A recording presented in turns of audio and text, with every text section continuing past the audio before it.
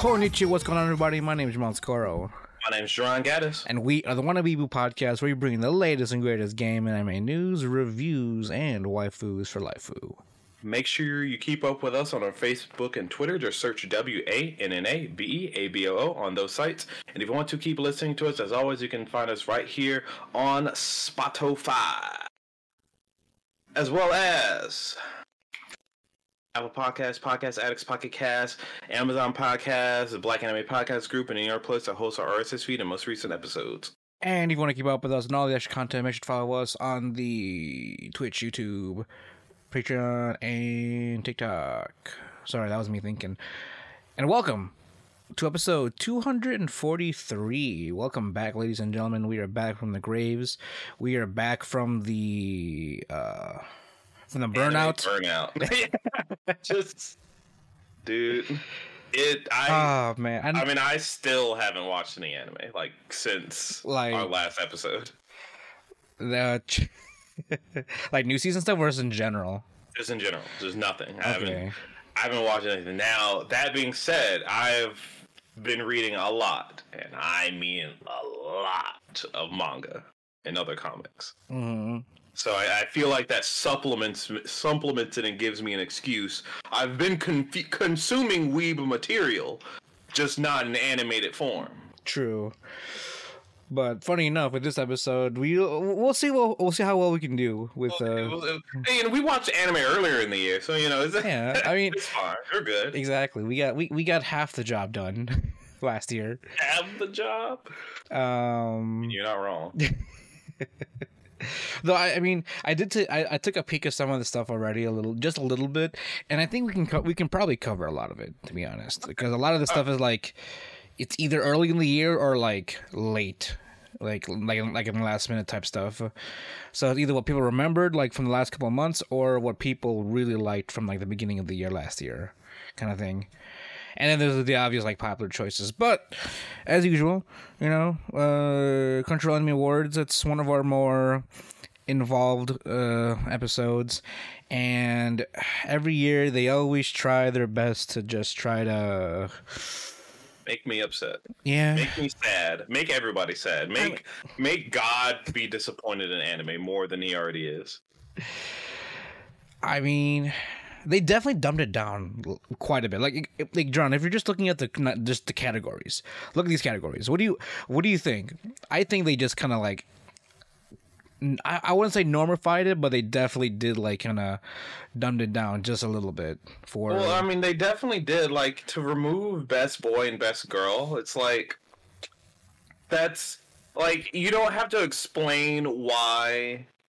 How do I say it? It's an obvious inclusion because people have their waifus and their husbandos. Mm. You don't have to explain why that's important to an anime fan, because you can't explain it. It's okay, hey, you've watched fucking how many shows come out in a season that someone might actually watch? 20, 30 shows, right? We'll fucking round to that. Who cares? Out of all of them, you've observed cute girls, cute guys, cute men, cute women, or somewhere in between. Who fucking cares? To not include it feels like you're just you're trying a little bit too hard to make it normal. Yeah. Maybe it's weird to say, oh, you know what I'm saying, Jamal? You know what I'm saying? No, I'm saying I know what you're saying, but I want to emphasize my statement about dumbing it down even more so, because they also remove best protagonist and best antagonist. Because obviously they don't know how. I didn't even notice that. Yeah, I didn't notice that. Yeah, they really dumbed it down. Oh my god! Because they don't know what their fucking definitions are. So they're like, you know what? Best main character and best supporting character. That's the best. That's literally the best they could do. So stupid. Anything that. I didn't even realize those were gonna. They really fucking normified it. It's not even fun anymore. Shit that was of course this whole thing is subjective, right? Right. Everything about it's subjective. But it should create really good conversations, especially when it comes to I wouldn't say deep, but at least objectively subjective subjects, like Well- like a protagonist and antagonist, like best protagonist and best antagonist per nominated shows or whatnot in their Right, category. Exactly, because that's some of the things we don't necessarily always like look at, right? Of course, you're watching your Naruto's and your Black Clovers if you're a fucking invalid. I mean, in this case, it's much more reason having Eren Yeager be protagonist and antagonist, or was it just antagonist? Right. He was at least nominated For both. And I thought that was cool. That's cool, right? I haven't watched anything of fucking Attack on Titan since season 2, and I thought that was an amazing ad. The fact that he is both an antagonist and a protagonist, that's fucking cool. But we can't have that anymore. We can't have fun. We can't have things that are actually interesting. Oh, who's the best main character? Who's the best supporting character? We have the addition of the must protect all cost character now. I mean, they is always had a fun category, so I appreciate that. I do appreciate that. But these ones are always long, so we're going to roll right on in. And then next episode, we're probably going to do a little bit about why we burned out, or actually talk about anime. Yeah. Maybe, who knows? It's a fucking crazy universe. Yeah, life is weird. Life is a little odd. But you know what? Life finds a way, and that's okay. We found our way today. We made it. We're here. Yeah, right before our anniversary. Actually, we're recording this right before what, our 5th year anniversary. Holy shit! If we haven't been burned out before, we are now. Yeah, but I think it's tied to the actual anime burnout as well. Yeah, I think so. I think our backlog lists are catching up, and the new season lists are starting to like catch up to us too. Yeah, I mean, shit, right? Exactly. At this point in time, we can just do a backlog episode about last season, because it was rough. It was rough. I think I maybe watched like 5 episodes of Chainsaw Man. I've already read it. So, I mean, let's do what we can. But this is the 2023 Crunchyroll Anime Awards, brought to you by the Wanna Weeble podcast. Shall we, Jerron? can't we? Oh, I guess just in case you're first joining us, and, you're just excited that we came back, or you're just like, what the fuck is this? We always we've unfortunately missed the actual nominees, so we can't vote yet, but we can still give our opinion. Yeah, Everything's already still listed. the official award will be March 4th. That's when they'll announce all the winners and such. That's when I'll get really upsetty spaghetti. But before then, let's we've got a month, at least before the time this episode comes out. It'll be about a month until it rolls in. Funny enough, actually, one of our buddies is actually not a judge this time around, as far as I saw. I mean, I can do a double check just in case, but I don't think I saw him this time around. Maybe because he spilled too many secrets with us. He spilled too much tea, too much of the anime tea with us. Were they fucking Andrew Tatum? Is that a safe joke to be saying right now? Hey, it's a related, or it's a unilateral topic. It's not. I think it was just it was a good, well placed political. Is it? It's not really political. Not really. It's more it's like just like, I mean, socio-political maybe. Socio-political, I say, that's a good big word, Jomo. It is. I don't see. I went to college, and I'm not an engineer, so I don't know what the fuck I'm saying. But yes. But yeah, he is not actually part of the judging what's poll judging cast? No. Table? Panel. Round panel. Yeah.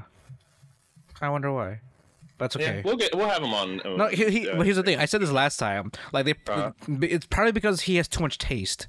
Like he's got good taste, and that's why they fucking watches the shows instead of just like, yeah, that one's pretty. Exactly. So we're like, oh no, he actually knows what he's talking about and is fully aware of our shitty normalization of it or something. I don't know, but point is, it's okay because we are better, and that's okay. As we like to always say whenever the Anime Awards comes around. We have infinitely more taste. Maybe we'll maybe we'll do another round of a second wannabe Anime Awards. I think we should. Yeah. Especially if, now that we've taken a break, we got to have actual content. Yeah, right. Exactly. We can't just have backlog episodes and no content whatsoever. Yeah. But let's kick start things off. That's a good way to upstart go. I went full. I don't know what that is. I don't think it's dyslexia, but I just completely mixed up my sentences there. It's old man brain. It is a form of dyslexia. I mean, shit, we're pushing 30, so it could just well be, Jerron. Yeah. Oh, Godspeed. Best voice artist performance, English. Is first up on the list here. Which I only know 2 of these individuals. I know one of them. So first up, we have Amanda Lee or Amalie. I believe she voiced Marin from Dress Up Darling. Okay. Natalie Van Sistine, which I'm assuming. Oh, okay. So it's listed on here. So if you click info. Yeah. You hit the info. Yeah. So she voiced Yor. Zach Aguilar voiced our boy, Daniel. David. Oh, I have old man brain. I'm sorry. Shit, no. I might be going psychosis right now, Jerome. That or cyber what is it? What is it? A weeaboomer brain? Weeaboomer brain. Shit. I mean, at this point, yes, David Martinez, Zach Aguilar from Cyberpunk. Cherami Lai. I apologize if I'm pronouncing it wrong. Who plays Kotaro Sato from Kotaro Lives Alone. Nice little. I need to watch that. Nice little ONA. It's not like an officially season one, but that's like an ONA series. Songwon Cho, or aka Pro ZD, plays Kage from Ranking of Kings. I don't know why they specifically put 2, but and then Zeno Robinson, who played Gamma 2 from the Dragon Ball superhero movie. Still need to watch that. At this point in time, I can't say that. I'm still need to watch literally everything. That's gonna be the subtitle for this entire episode. Right. The Crunchyroll Anime Awards 2023. We still gotta watch half of this shit. Yeah. Okay. As far as my experience, I've only actually listened to like 2. I've listened to Amalie's performance in My Just Up Darling and Zach Aguilar as David. So that is my only experience as far as listening performances from any of these. I don't know. What about you, Jerron?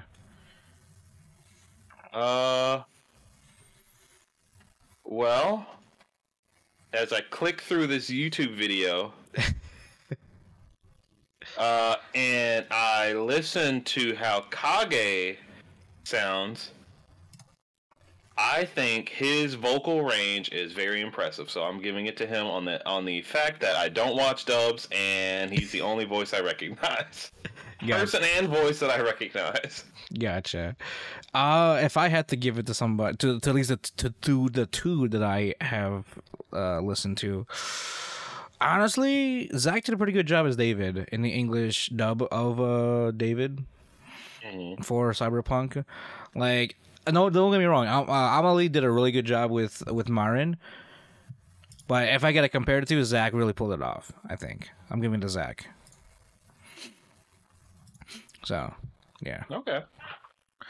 Man, it's been a while since I've done these. I don't know if I'm doing this right anymore. Next up, best voiced artist performance in Japanese dub.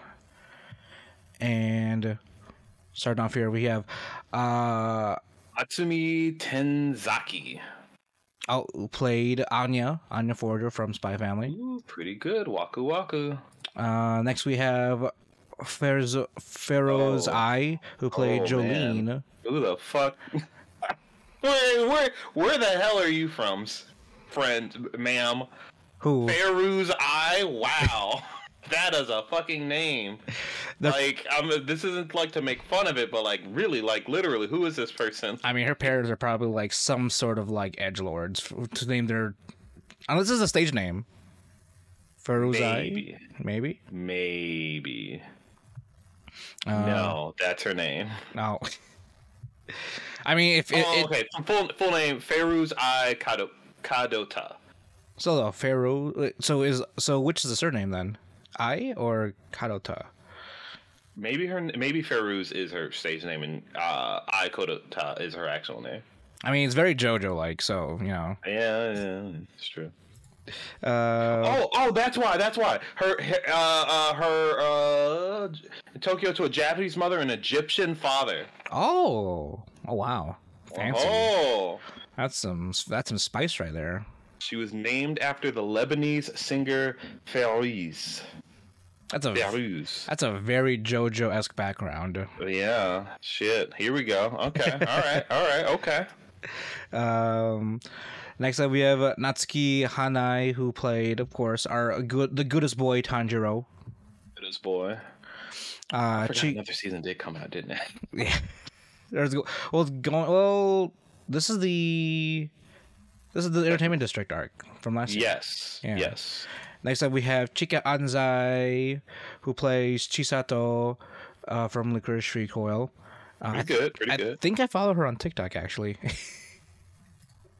Then we have Misaki Kuno, who plays Papata and Urumiyui. Yeah. From the Golden Age City and Scorching Sun arc of A Maiden Abyss. Man, I'm not sad that I didn't watch this part. And this part's a little rough. And we have the last final part 2 season guy. 1, 3. Yuki Kaji, who plays our boy Aaron Yeager. Mr. Aaron Hunter. So, as people who do watch the Japanese dub of anime, Here's the thing. Here's something's weird, right? How so? I remember I said sequels. I don't know how I feel about sequels being nominated. Oh yeah, that's true. That's like one of our like household rules, right? Yeah, I don't know how I feel about Tanjiro's voice actor being on here. I'm like, that doesn't track, sir. Like, we've got like 3, and we've also got 3 sequels. Oh yeah, 3 sequels here. Technically. Oh yeah, Spy Family as well. So. Oh, is this counting? Are we counting Spy Family in this one? Well, because technically both parts were in, right? Were both parts? No, season. Yeah, this is only counting the first season. Right. Okay. You're right. Both parts did come out this year, so you're right. You're right. That's fair. That's fair. That's allowed, but Demon Slayer. No, sorry, Natsuki. That's not fair. Yeah, Aaron Yukikaji, you have 5 fucking seasons already. 17 seasons, 4 movies, 3 books, and 18 time skips and backtrack time travels. Right, literally. And Maiden Abyss. Is this a new character though? This is a new character, so I'll give them that. Okay. I'll give them that. Because if it was like a returning character, then that would kind of like breach that rule. But this is a new character, then I think this should be at least counted, maybe, or at least considered, right? True, but the only one I've watched is Licorice Recoil. So, but I mean, I've watched Spy. Actually, no, never mind. I lied. Spy Family. I'm a couple episodes behind on that. Never mind. But Chisato was cute, and she did pretty well as her. So true. I mean, even though I haven't watched Licorice Recoil, I've watched a lot of clips of Chisato. She's like, at least how Chika like voices her. She's got like a rhythm, if that makes sense. Yeah, no, you're absolutely right. There's a certain rhythm to the way she just animates her character vocally, and I love it. Mm-hmm. Like it's got that it's got like I almost say like a Japanese Valley Girl kind of like vibe to it a little bit. Mm-hmm. But like she really owns it though. Yeah. Like, Oh, I think it's pretty. I think she did pretty fucking well. yeah, I think Chica deserves this one, at least for me. So hopefully she wins. She probably won't. Probably will lose to Eren Yeager because Well, I mean, let's be if we're going with popularity here, it'll either be Aaron or Anya. Boo. You know what? You know what? I think. Well, just by popularity alone. Yeah, you're right. It's a toss-up. All right. Next up, we have best romance. I don't think there's a chance in this one. No. To be honest, we have. I mean, you're right. We have Call of the Night, the romance between the two main characters. Comey Can't Communicate second series. Did they? I mean, they had the Valentine okay. episode technically. Okay, so here's my argument for this, right? Mm-hmm. They didn't start the romantic stuff until second season. So, could we consider that? Under this category, yes, as far as All right. as a sequel goes. Fair enough. Next up is My Dress Up Darling. Then we have Kaguya-sama Love is War, Ultra Romantic. I don't count this one because they've been doing the romance thing since it first came out. Love After World Domination, and then Shikamori is Not Just a Cutie. I can definitely tell you what I'm not gonna fucking vote for. definitely gonna be Shikamori that I'm not gonna fucking vote for. Fuck that show. Waste of time. So what are you As thinking? far What are you thinking, John? I don't know. This one's actually pretty good because I haven't seen Call of the Night, so I can't say anything about that. I have seen the other four. Mm-hmm. Same. And I'm reading Love After World Domination, so I'm a little bit more caught up on that. But I'm trying to stay for what I saw in the anime. Here's what I want to suggest here, or at least put out as far as a not argumentative but discussion base here. Sure. So we're talking about best romance, right? If we're talking about a best romance series, what are we counting? Are we counting the journey plus like a conquest, or is the conquest like the ultimate? Like if you reach an end, or not even an end, like let's say we reach a confession point, does that also boost its best romance capability or vote, I guess? I don't think so, because in the case of Love After World Domination and unfortunately Shikamori, both cases for those, the characters are already together. Mm-hmm. So it's how you cultivate the romance, maybe? I'm sorry? It's how you cultivate the romance then? Or is the romance before they get together? It's how they play out, because, I mean, you can... Maybe it's... you know what? Actually, I'm going to make this argument. Maybe a little bit of a hot take as far as romance shows go. Uh-huh. It's not fair to compare a couple that's already together and a couple that will be, because you're more hyped for the couple that will be. True, there's already a bias, right? There's a bias. So I feel like it's hard to remove that bias. That's because you had different expectations at that point, right? Exactly. If you're already a couple, then you're more so interested in how they cultivate their relationship, how they improve themselves, or how they carry themselves in the relationship. Whereas, like, when you have characters that are still in the progress of developing the relationship, that's what's important as far as their development goes. So you have a difference in you have a difference in, I guess, not value, but like there's definitely like a difference when it comes to the journey of both, Granted, you could say the ultimate goal is for them to get together, but the ones that have gotten together, and there's a whole show cultivating around that's a whole different premise to like write and to deal with, Right. So it's a little hard to say. This is a little hard to say. I would like this to be split between best couple and best romance, because it's like, I mean, yes, couples of course can be romantic. That's it's not saying you can't, but it's like, it's again, like we already stated, it's a different mindset. Mm-hmm. But if I'm gonna go with the quality of their cute moments together, right? Because in both Shikamori and Love After World Domination's case, they haven't been together that long. so you still get the cute moments. You know, the honeymoon phase, as it were. Right, right. So you can still, I think you can still make enough of an argument, even though the bias is there for the up and comers.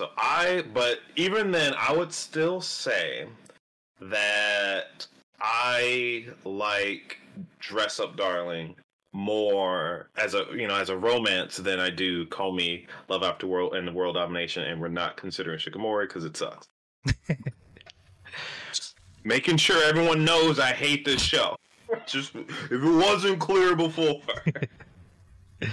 Why not Kaguya-sama? I'm asking. Just because like that's sort of like, is because of the sequel rule? Is that the word we're going with here? Yeah, this is a sequel rule. Even though this is like the ultimate like confession season.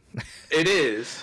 So, but here's let's assume we did consider Kaguya, right? Right. I still wouldn't consider it, and it's because really their conquest was more fun than it was romantic. That's true. I think like what is it? It was I said before, a lot of it's more calm than it is rom. Yes, it's way more calm than it is rom. So if I had to look at it right, I'd be more interested in why can't I think of his name? From Gloomy guy. Ishigami. Ishigami's love story than I am Kaguya's and Ishigami. They're Kaguya and Miyuki. Miyuki, thank you. Because Kaguya and Miyuki have their thing, and again, it's more comedy because they're being fucking stupid with each other. But I mean, it's two tsunderes essentially, falling for each other. Literally, yeah, literally. But Ishigami's feels more like normal. It's like, oh, hey, there's a really cute girl that I admire. I mean, it's a budding romance. That's what it is. It's right? literally, yeah.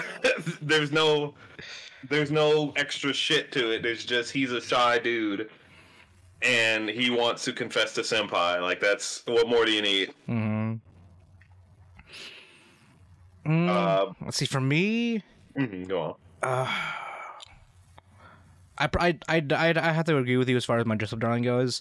I would have leaned more towards Komi, but this second series doesn't really concentrate a whole lot around the romance part of it. It's still more so about Komi, getting better, being friends and stuff with the added introduction of her romantic life. Right. While my Dress Up Darling is like, what is it, episode 2 or something, and then it was just like just them developing as like partners in Marin's like cosplay conquest, but at the same time them developing their own relationship together, right?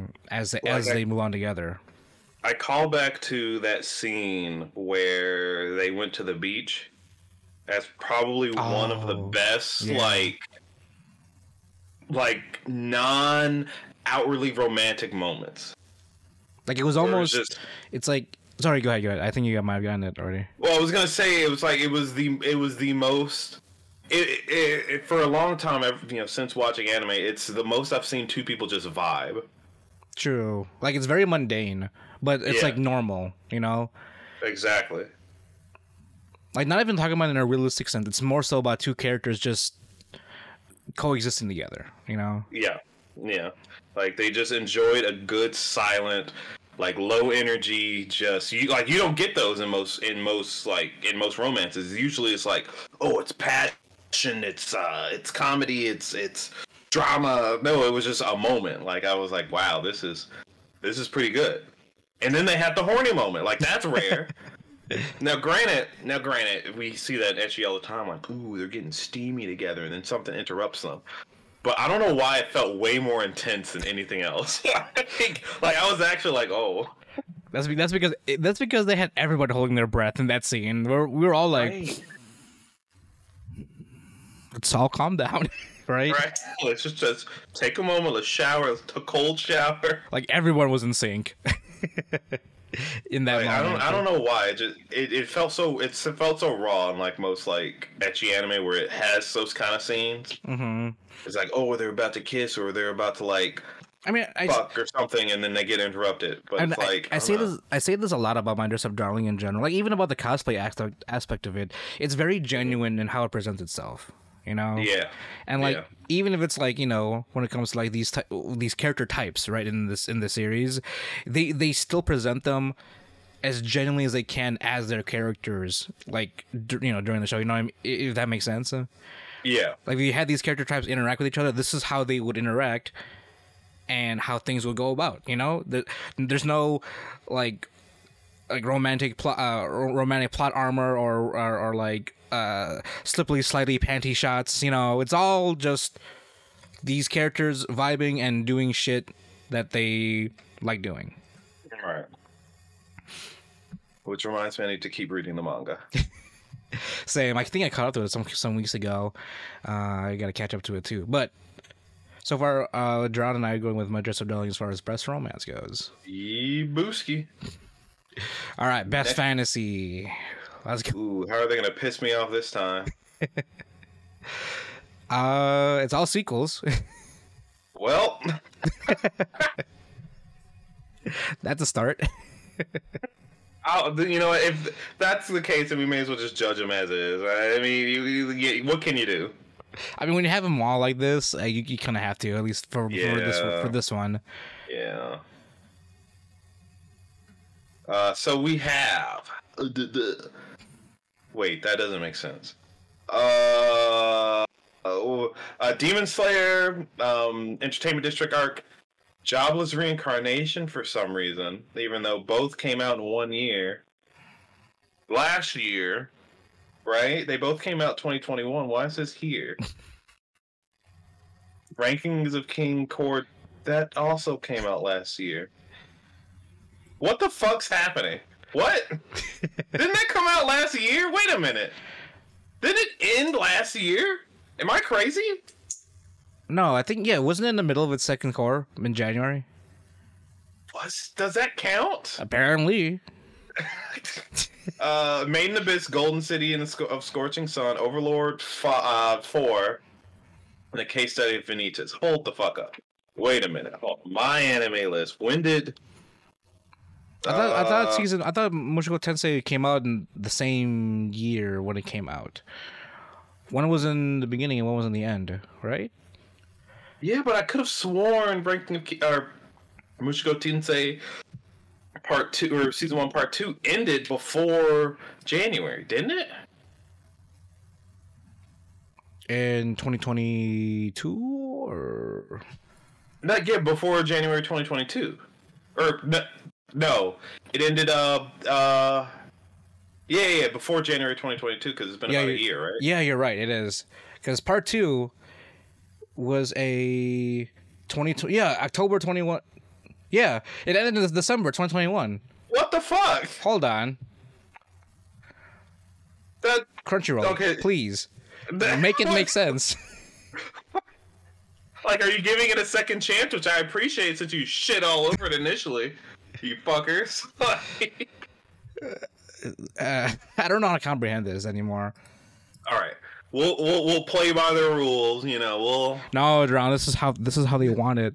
We're no pawns in their crazy game of foolishness. What is this? Hold on. Osama ranking finished airing. Okay, so you're right. Ranking of Kings Part 2 or Core 2 ended on March 25th, 2022. You're right.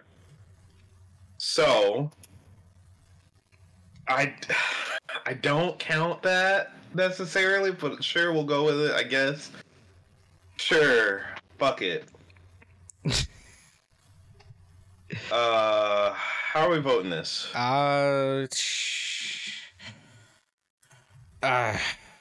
Renomination? God damn it. Well, okay, we'll go by Crunchyroll's description because I don't know if you noticed, they started adding like the little information blurb of how they. Oh yeah, you're right. So they describe it. Best fantasy is all about imagination, creativity, and a bit of magic. These shows don't just take us to other worlds. They craft deep, original universes full of mythical creatures where even the smallest detail is fueled by ideas previously were unthought. Yeah, but one of these wasn't here in 2022. I know, right? So, If we're talking about creativity, we're kicking away Demon Slayer because it's just Feudal Japan with demons. We're kicking away Overlord. It's just D&D. Well, okay, that's not fair because Michiko Sensei is also just D&D. It's pretty much the OG D&D. It's just the old OG and D&D, but they do it better, so we'll keep them there. Even though they're not supposed to be here in the first place. All right. Ranking of Kings is genuinely unique, and so is Made in Abyss. I started the first season of Vanitas, and I doubt it's gone anywhere else. The only thing they really have is it's steampunk, like old England, old London, and there's a vampire universe somewhere. So, I guess. So those are my 4 that I'm voting between, and I think. As far as what I've watched, that can count. Actually, no. You know what? I'm gonna go with the brain dead answer here for me. I'm gonna go with Mushoku Tensei. The brain dead. Well, so here's the thing. If we're talking about quality of show, certainly, right? I can put the minor details, the little tidbits of stuff. I can comfortably put that above Ranking of Kings and Made in Abyss as a show. All 3 are fucking top tier shows, but I can put that a little bit above. But as far as the world itself, I'm probably gonna go with Made in Abyss because if I remember this part in the manga, because again, this is what that part was about. They went into so much detail about their fucking toilets and how they tentacle fuck your shit out your ass. Like it's ludicrous, but they went there. Damn. I think because of that, it makes them a little bit more creative, or at least daring to fill in details. Whereas Ranking of Kings, which I think I voted for last year I voted for I don't remember. Rank of Kings, again, unique world. It's still kind of your basic, it's an oldish English style fantasy world, you know? Even though it was fairly different. So yeah, that's why I'm going with Made in Abyss, because spooky hole. I need to know what kind of drugs the writer was on when they detailed that, because that sounds like they got some good shit in their system when they were writing that shit out. Dude, that's not even fucking half of it. But like I said, there's a reason why I didn't want to watch this. This one, they go some places. It's rough. Not as bad as I would say. Not as bad as the movie before, as far as like the emotional turmoil. Mm-hmm. But it's still pretty fucking rough. Though again, it's been such a fucking long time. I need to watch this and then continue reading the manga. All right, that's Best Fantasy, guys. Fantasy, it's just a fantasy. Best Drama. Oh, here we go. We have 86 Part 2, Cyberpunk Edge Runners, Kotaro Lives Alone, Attack on Titan, Attack on Titan, Dance Dance Danseur, and Made in Abyss Golden City. Wait, was Dance Dance Danseur the one with the long necks? No, it's not. That's something else. It was Ballroom Yokozo. That right. But I don't know what this one's about, though. Finest blonde woman in all of existence. Dance Dance Danseur. I don't remember hearing about that one. I don't either. Must not be important. Oh well. I mean, must be a sleeper hit. It's on the nominations for Best Drama. Look. Fucking what? You can't consider their taste for anything. All right. Oh man. So they definitely weeded out all the people with best taste out of the judging panel, or at least have some sense as far as how to nominate these. But Godspeed. So here's my question to you, Jomel. 86 Part 2. How's that factor in? Honestly, it's not Part 2. Okay, if we're going specifically for Part 2, not as dramatic. If we're going for best drama, if I'm gonna be ever considering 86 for a best drama nomination, I consider the whole thing to be considered. But if they're just talking about part two, not a whole lot, if you ask me. I mean, you can argue the fact that they explore every character's like after war ambitions since they got pulled out of the war and all that good stuff. And then you could even like consider like the final battle they had with like one of the fucking aides of like of our queen here. And not to mention, like the second to last episode had like the best editing I've ever seen when it comes to just symbolic representation of, I guess, war guilt and all that good shit. But that's just one episode, and I can't consider just part two. I can't consider just part two. It has to be a combination of both part one and part two, just because it's complete. It's a better story completed. You know, if you want to consider it. Right. So I can't consider just part two to be a contender for best drama. In my humble opinion. No, that's fair. I mean, I haven't watched it, so I can't. I have nothing to say. That's why I asked. Yeah, that's how I think about it, at least. The only thing I can really put my 2 cents in about would be Cyberpunk Edgerunners and Made in Abyss. Mm-hmm. As far as drama goes, like the heart pumping, edge of your seat, like what the fuck's gonna happen next? Where are we going? I mean, how does Crunchyroll define their best drama? They define it as these anime convey something essential about the human experience. Ooh, getting fancy. Their mastery of building and relieving tension sets fans on the edge of their seats, feeling all their feelings, compelling them to invest deeply in the characters and their stories. Okay, I mean, when it comes to what I've watched, I'd probably consider Cyberpunk. Just following David's story was one hell of a roller coaster for me. That's absolutely fair. That's absolutely fair, and it's rare that, like, spoiler alert, I guess, for one of the most popular shows at the time. It's rare for them to just kill off the main character at the end. Mm-hmm. Very ambitious. Right, it's very ambitious. Like people that. It's. I feel like it's. What was that one show that I really liked? It was like a simple one. The hero got banished, so he joined the demon's army. I think that's literally what it's called. Oh, it's fucking light novels are out of control. That one was really good, and they like prompted a whole like at the end, like, oh, we gotta kill the hero because some bullshit. But they didn't like just kill him. Like they didn't commit to the bit. They didn't commit to it, and I think it would have been a better show if they committed to it, and then just ended it. But I'm assuming they're gonna have a season 2 at some point, and I just think it degrades the show for doing so. So I appreciate Edgerunners for giving us a finite end. Even though I really don't like that they killed Rebecca, but you know. And not only that, John, in 10 episodes too, mind you. Like this is shorter than your usual one core. I was upset that I was at episode 10 and realized it was the last episode. Right? I was like, how the fuck is Trigger gonna wrap? You know what? It's Trigger. They're gonna wrap this shit up in like 5 seconds. They didn't pull aliens. They didn't pull aliens. This is probably the first series that they've done that they haven't pulled the alien bullshit. You know they wanted to. Oh, yeah. You know they wanted to say, oh, no, it was the rogue AI in the fucking deep state or some shit like, oh, okay, Trigger, chill out. No, we're all in the Matrix. That's what it is. Right, exactly. Night City's a giant Matrix. That's what it is.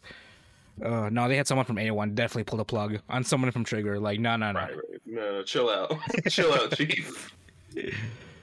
What is it? So for me, between Edgerunners and Made in Abyss, sadly, it's harder to vote on Made in Abyss because my memory of that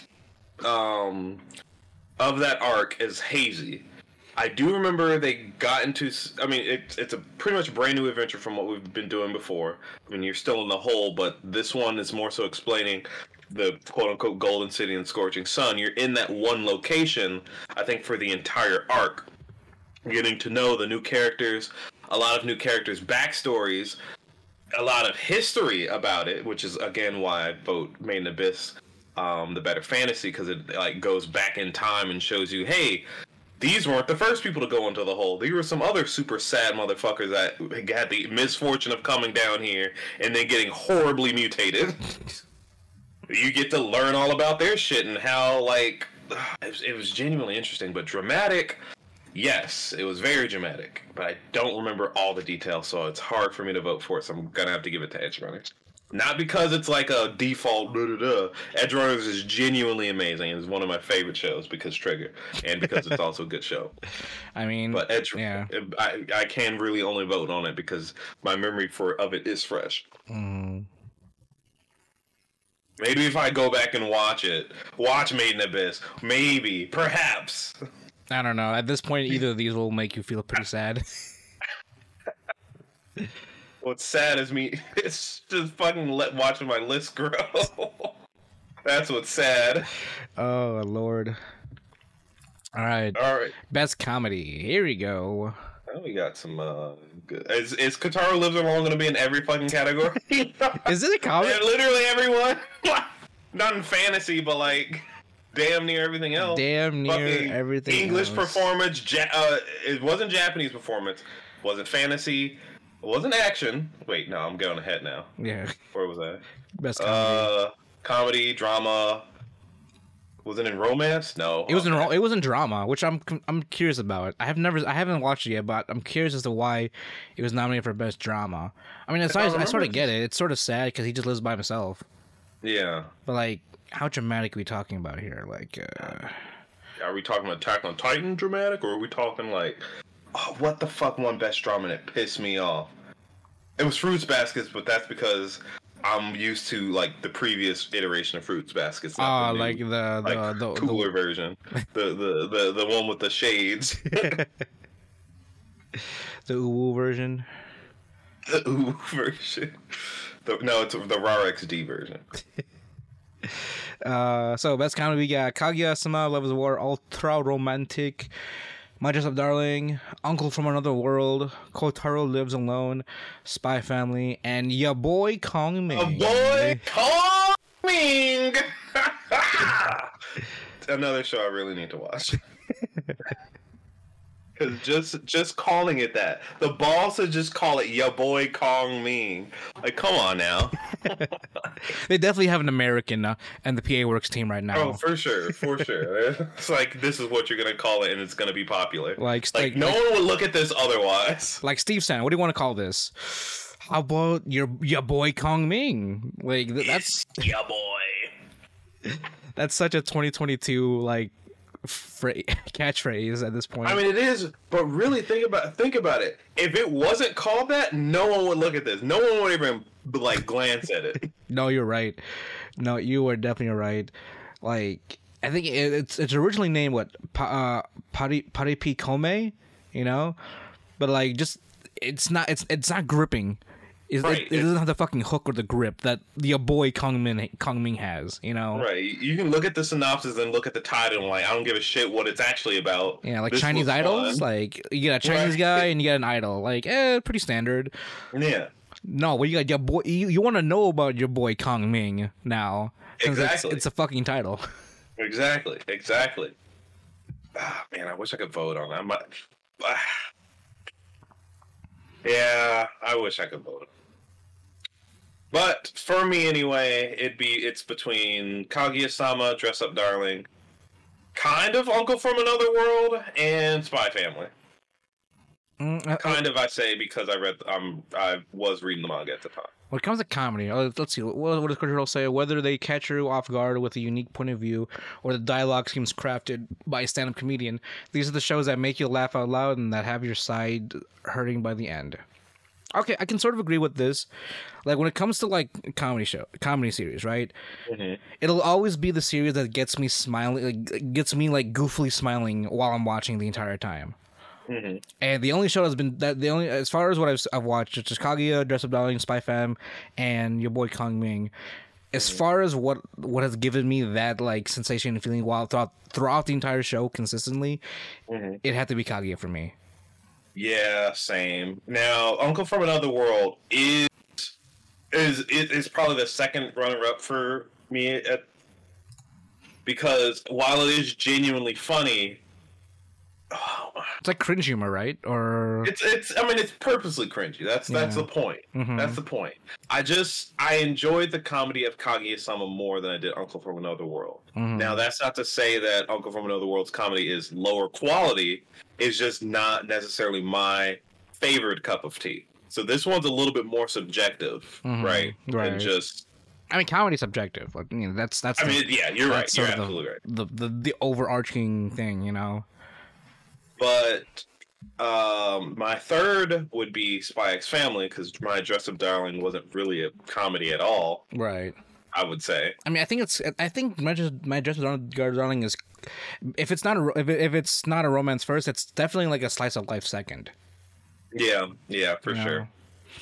Which does an amazing job. Not to say that it's like they downgrading it. No, it's a great slice of life. It's a great show. It's a bad comedy. It's not like you don't go to My Dress Up Darling for laughs. Yeah, it's for a good time and for a happy time, I guess. You know. Yeah, exactly. Shout out to Anya, because she is, like, most of her moments, both in the manga and in the anime, are genuinely hilarious. Yeah, that's true. But I think she debuted her Ugo face in this one, in the second part. Oh, really? Okay. I think so. She was trying to get Damien's attention, and she just just thinking about it just still makes me chuckle. So shout out to that. Actually, that was. Most of the show isn't funny per se. It's like, it's comedic but not funny. You know what I mean?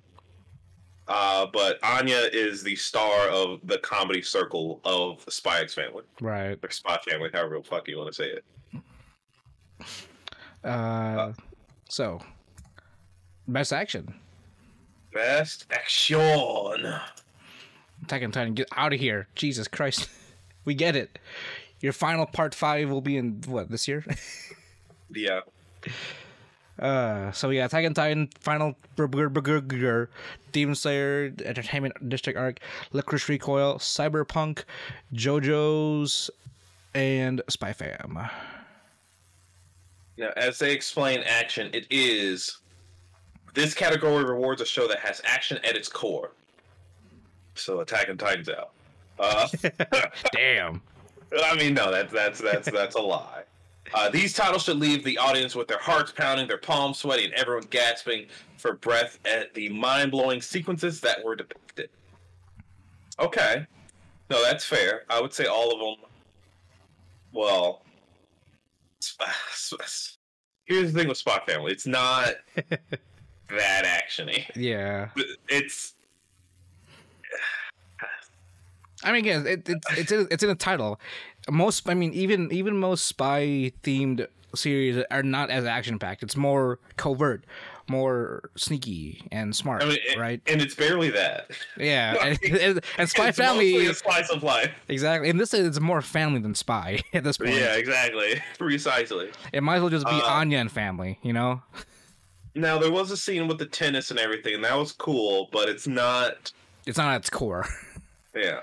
Later, I think in the third season, they're gonna do the part where where they're all like on the ship and they have to defend this mafia's kid. That one's pretty actiony. We get to see Yor actually be what she's supposed to fucking be. It only takes like three seasons and hell of a lot. Right, exactly. I hate that. That's why I'm 100% sure that either I'm misremembering it or they're fucking wrong. I know they pushed that scene back. They had to. I'm not fucking crazy. Anyway, I haven't seen Attack on Titan. I really wish I watched Demon Slayer, because season 1 was phenomenal as far as action goes. Like, goddamn, like it was one of those this is saved anime moments, right? Right. The famous episode 19. I don't know that was replicated here. Now, I'm sure it was the same quality of animation, but as far as like what they were working with, I have no idea. Licorice Recoil was very well choreographed as far as its action scenes go.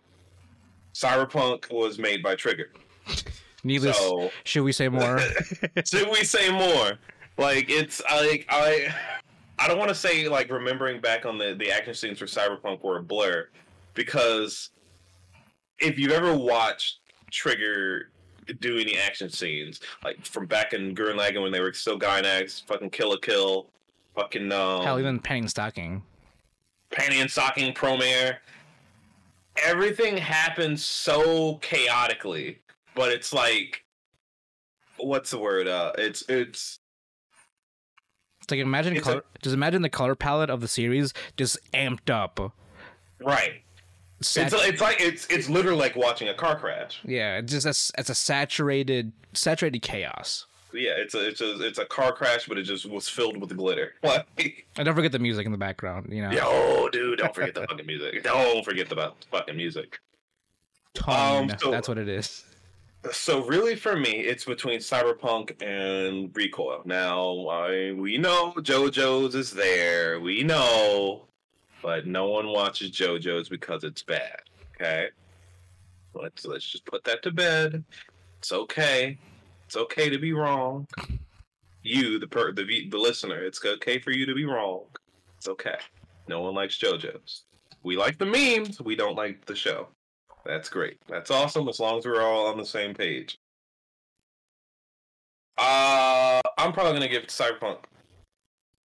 Because while I would say Licorice Recoil was technically better choreographed, I was more hyped for the fights in Edge Runners. I'd have to agree with you. For the same sentiment. Again, I couldn't after watching Cyberpunk, I couldn't watch anything that was subpar. It ruined anime. Maybe that's why he fucking got a dry spell. I was like, no, nothing Cyberpunk. Exactly. Like, my palate needs to be cleansed at this point, because, or what is it? Edge Runners reset my palate. Yeah. Nothing less than this, you know. Because I would say a lot of Trigger shows do this amazing thing where they're able to wrap up so many different genres in one show. Kill la Kill was probably the outlier because that was mostly just a shonen, right? There wasn't really any romance. There wasn't really any like. Oh yeah, it was just straight up just bullshit. Exactly, back to back Trigger nonsense. And right. What was the theme? Self expression. Yeah. But again, if you look at Gurren Lagann, if you look at Penny Stocking, you look at Edge Runners, you look at Promare, you look at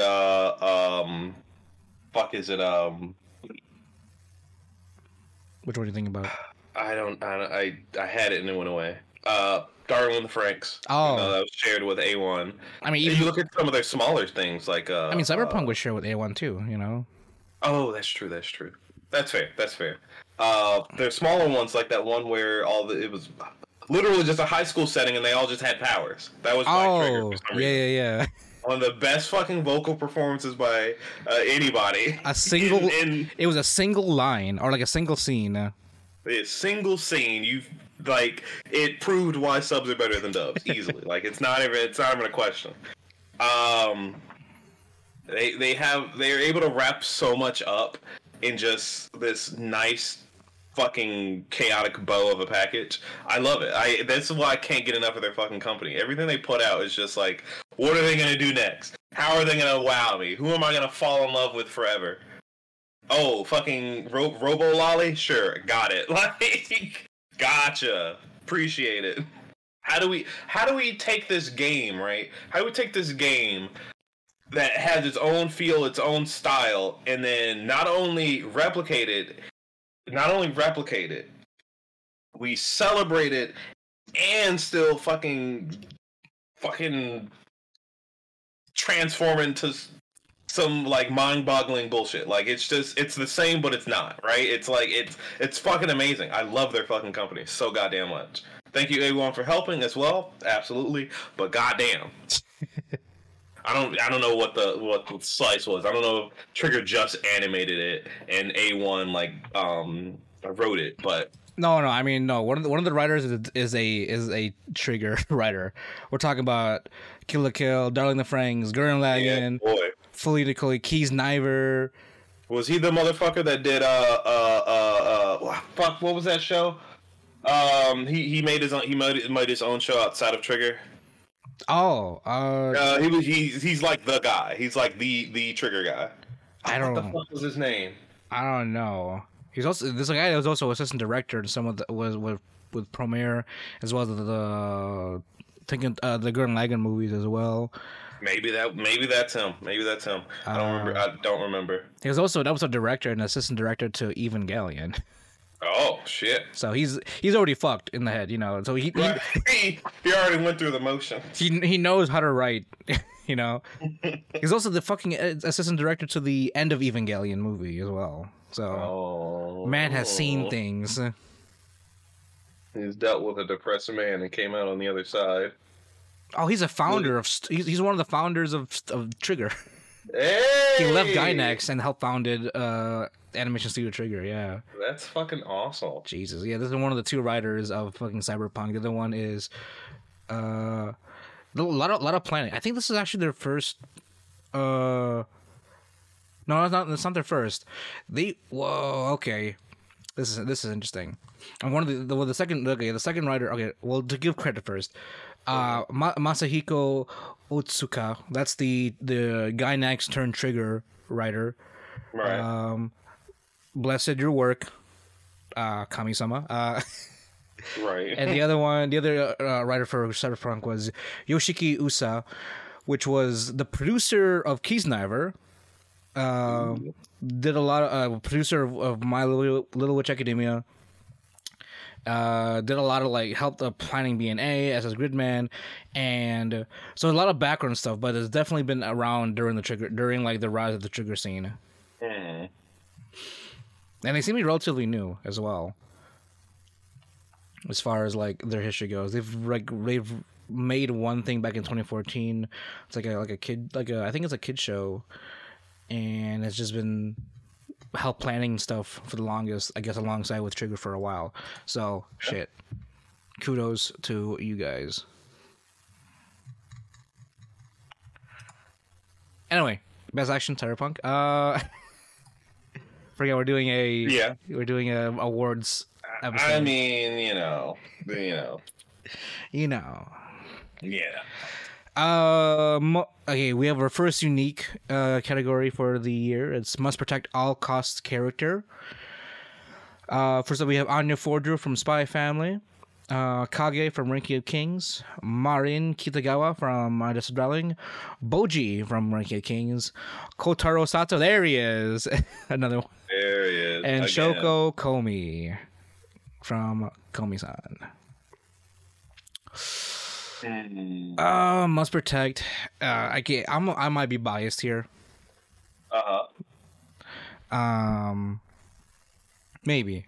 I love Marin, but she can. If we're talking about must protect at all costs, Marin can definitely hold on her own. Yeah, Marin's fine. She doesn't need to be protected. It has to be Komi for me, no doubt. While we literally have a child like Anya, she at least has some advantage with her not telekinesis. Fuck, what's the power called again? Her mind reading. I forgot what the actual name for it was. Oh no, Duran left. But yeah, it had to be Komi for me.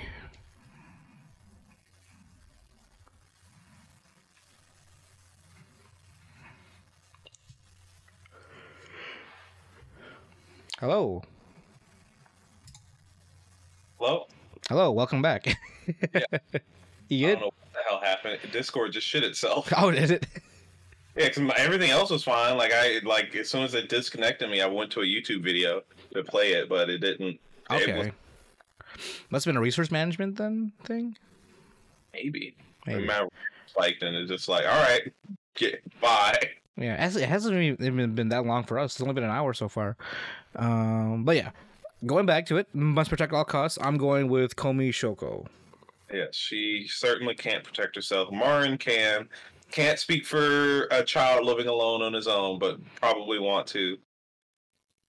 Kage and Boji. You gotta pick either one, though. I guess in this case. Which I feel like, fine. which I feel like it should. Like, I feel like they should be like a pair, shouldn't they? Yeah. Here's the thing. When I think, all right, what does Crunchyroll say?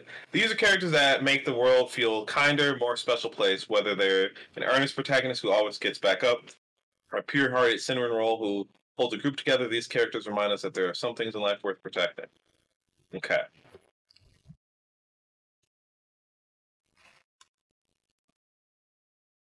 Based on that, Anya, as much as I love her, is a little shit.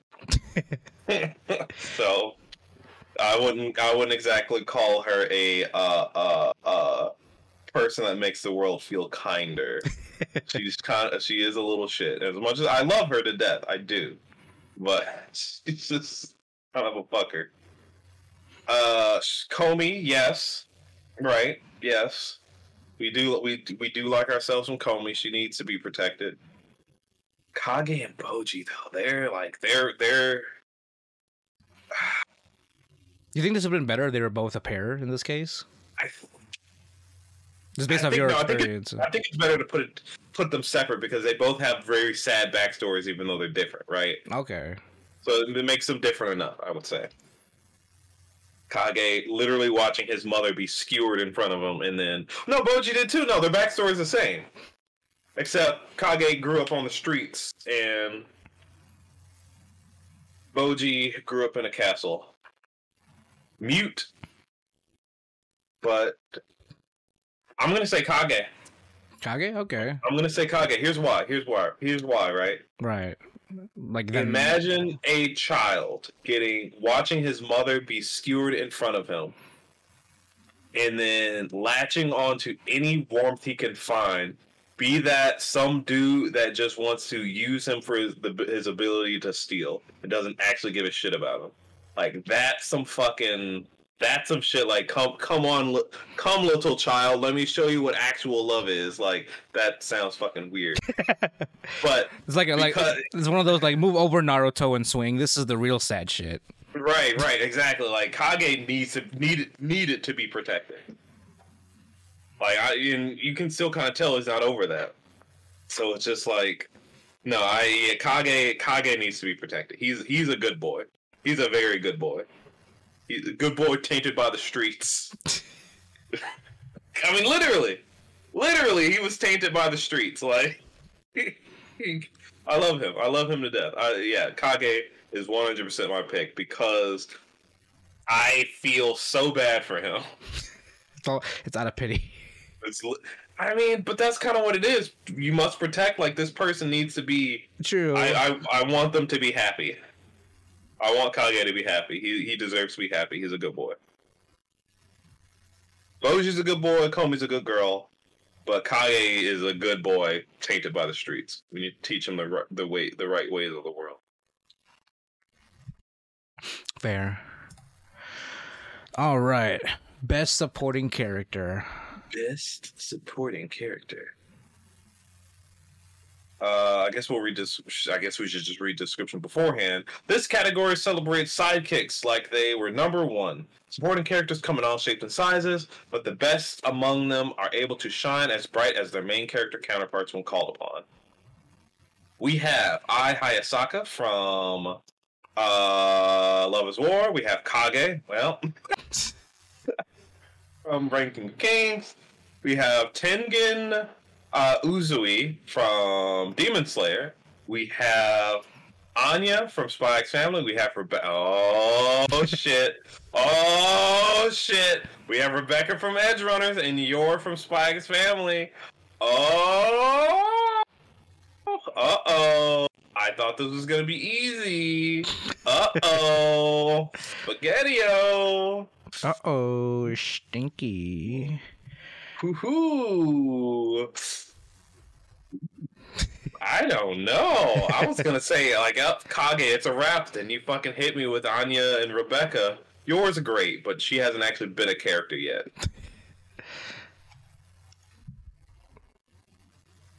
Ooh.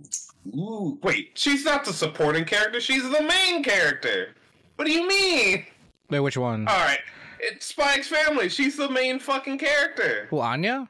Yes. If anything, she co-stars with Lloyd. As of right now, yeah, technically. I mean, you could argue that Anya supports Lloyd. I mean, literally in the plot, but like, as far as like whose perspectives we see more of, it's about equal now. Mm-hmm. So I can't count Anya because that's she's not I can't consider her a real supporting character. She's a main character. She's just as important to the story as Lloyd is. Again, yours not real yet. So it's really between Kage and Rebecca for me. Ooh. Both are ride or die. Both are 100% ride or die characters, and damn, I mean, that's hard. I mean, one literally ends up riding to die. Right, yeah, exactly. Exactly. Wow. Holy shit. And I guess I can't discount Ai Hayasaka. She is a fucking great supporting character. Arguably one of the most popular. I mean, honestly, all the supporting characters are super popular. If anything, they're more popular than the main characters. Right. They're all as popular at that point, right? Right. Shit. Damn it. All right, you go first. I genuinely, I have no idea. I love Rebecca. I love her to death. Everything about her. I fucking love her. But Kage's your boy. But Rebecca's your girl. She's homegirl. Damn. I don't even know how to go about this. Damn. Like, for best supporting character, like... I mean, I know they gave us a description and all that, but, like...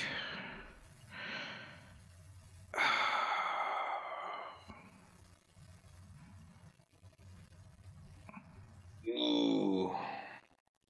Okay, well, not... Crunchyroll's explanation isn't concrete of a good way to describe a supporting character, because the supporting character would also be doing just as much as a main character, right? Yeah, like a lot of them would be their rock or like their ride or die, right? Someone to like their help. Rock, their ride or die. If they make the main character better, make them worse. Yeah, like it affects the main character in some capacity, you know. Yeah. It drives them to act, you know. They drive them. Oh, go on. I feel like a supporting character would help drive the main character to action. Whether that's a good thing, whether it's a good thing for the plot or a bad thing for the plot, you know. It helps drive. They're like an integral. They're an integral part of the story as far as how it progresses. You know, because the main character, you know, it's they're the ones telling the story, but the supporting character literally like helps pave that road or helps like make decisions that creates new actions for the main character. You're right. And okay, so by that logic, I would give it to Kage. But Rebecca is... I mean, if you want me to go first. So yes. Give you more time to think. Just going off of that, going off of my offhand description here for best supporting character, even though we don't see her as much in this season, she still played a role, and I want to give it to Ayasaka. Okay. Just because granted, she's always been there the entire time for Kaguya, and she definitely played more of an integral role, even though while limited in time, she still played key parts to help progress this season to where it is now. And True. You know, you could make the argument that if it wasn't for her influence, things probably wouldn't have progressed to where they are now. Right, exactly. Like, she had a lot of impact as far as helping Kaguya, like, drive her in that direction to where we are now. True. That's true. That is true. So I'm giving it to Ai Hayasaka for my best supporting character vote. And for those reasons. This is what I'll say. My brain is telling me Kage, but my heart, soul, and body are telling me Rebecca. So, hey, what do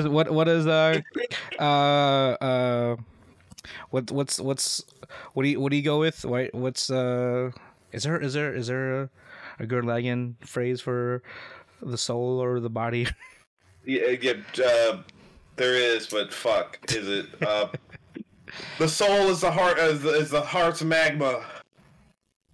Actually, that sounds about right. Actually, to be honest. Yeah, I'm pretty sure that's somewhere in there. But drill with your soul, heart pierce Rebecca's butthole. Yes. With the power of heart and horny, I choose Rebecca. I like that. All right. So now we're gonna go with the best main character. Here we go. Okay. Wow, things didn't change that much. Right.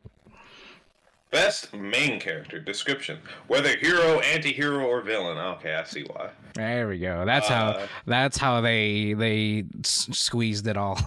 Okay. A main character is the face of their series, but it's not just their personalities or characteristics that make them beloved. It's their well-developed stories and the journeys they take us on that make them worthy.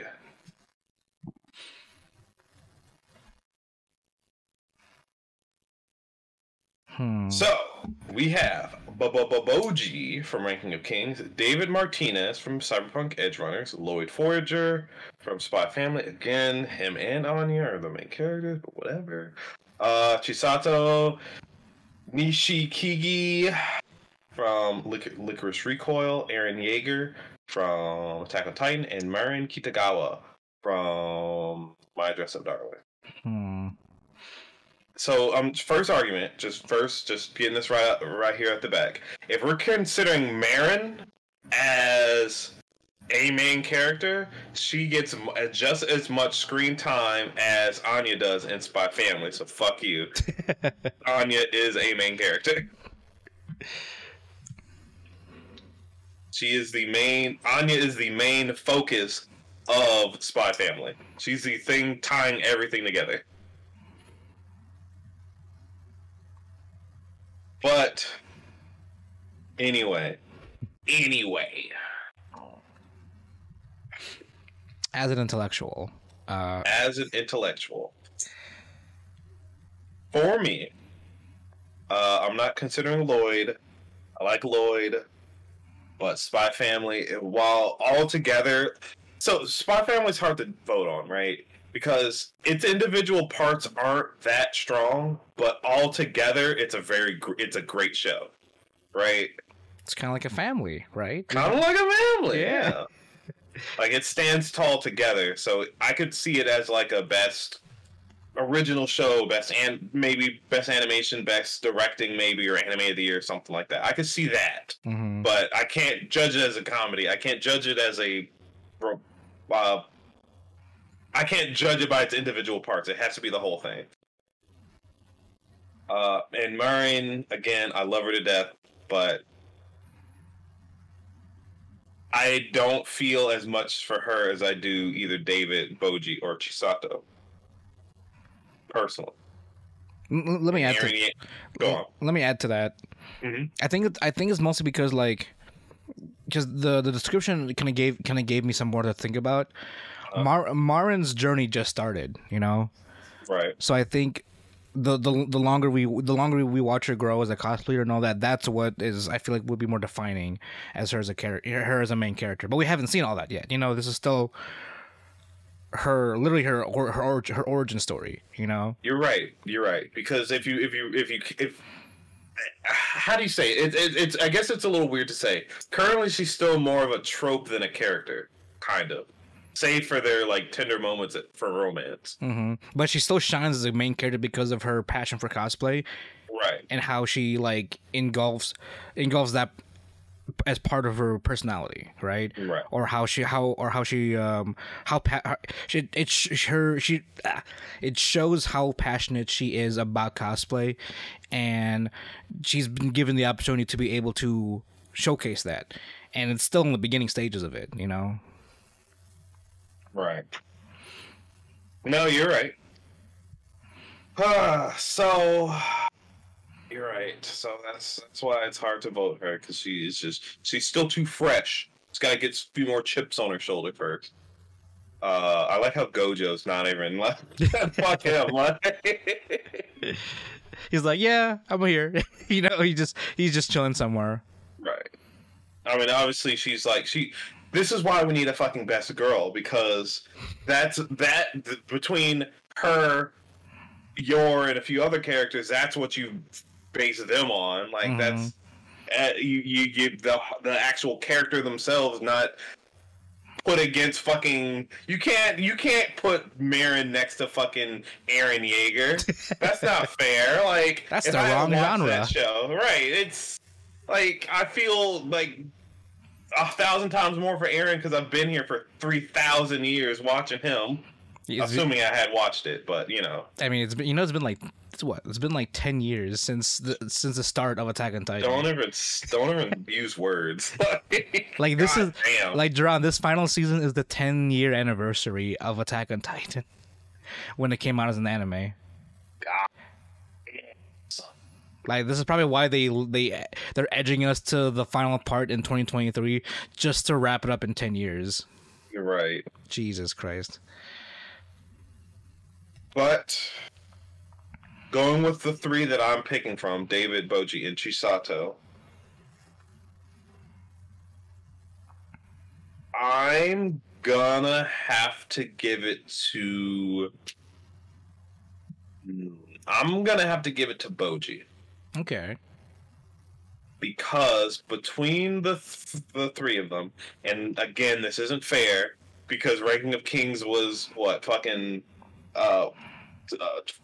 48 episodes because each core was 24, or am I wrong? The whole thing's 24 and each one's 12.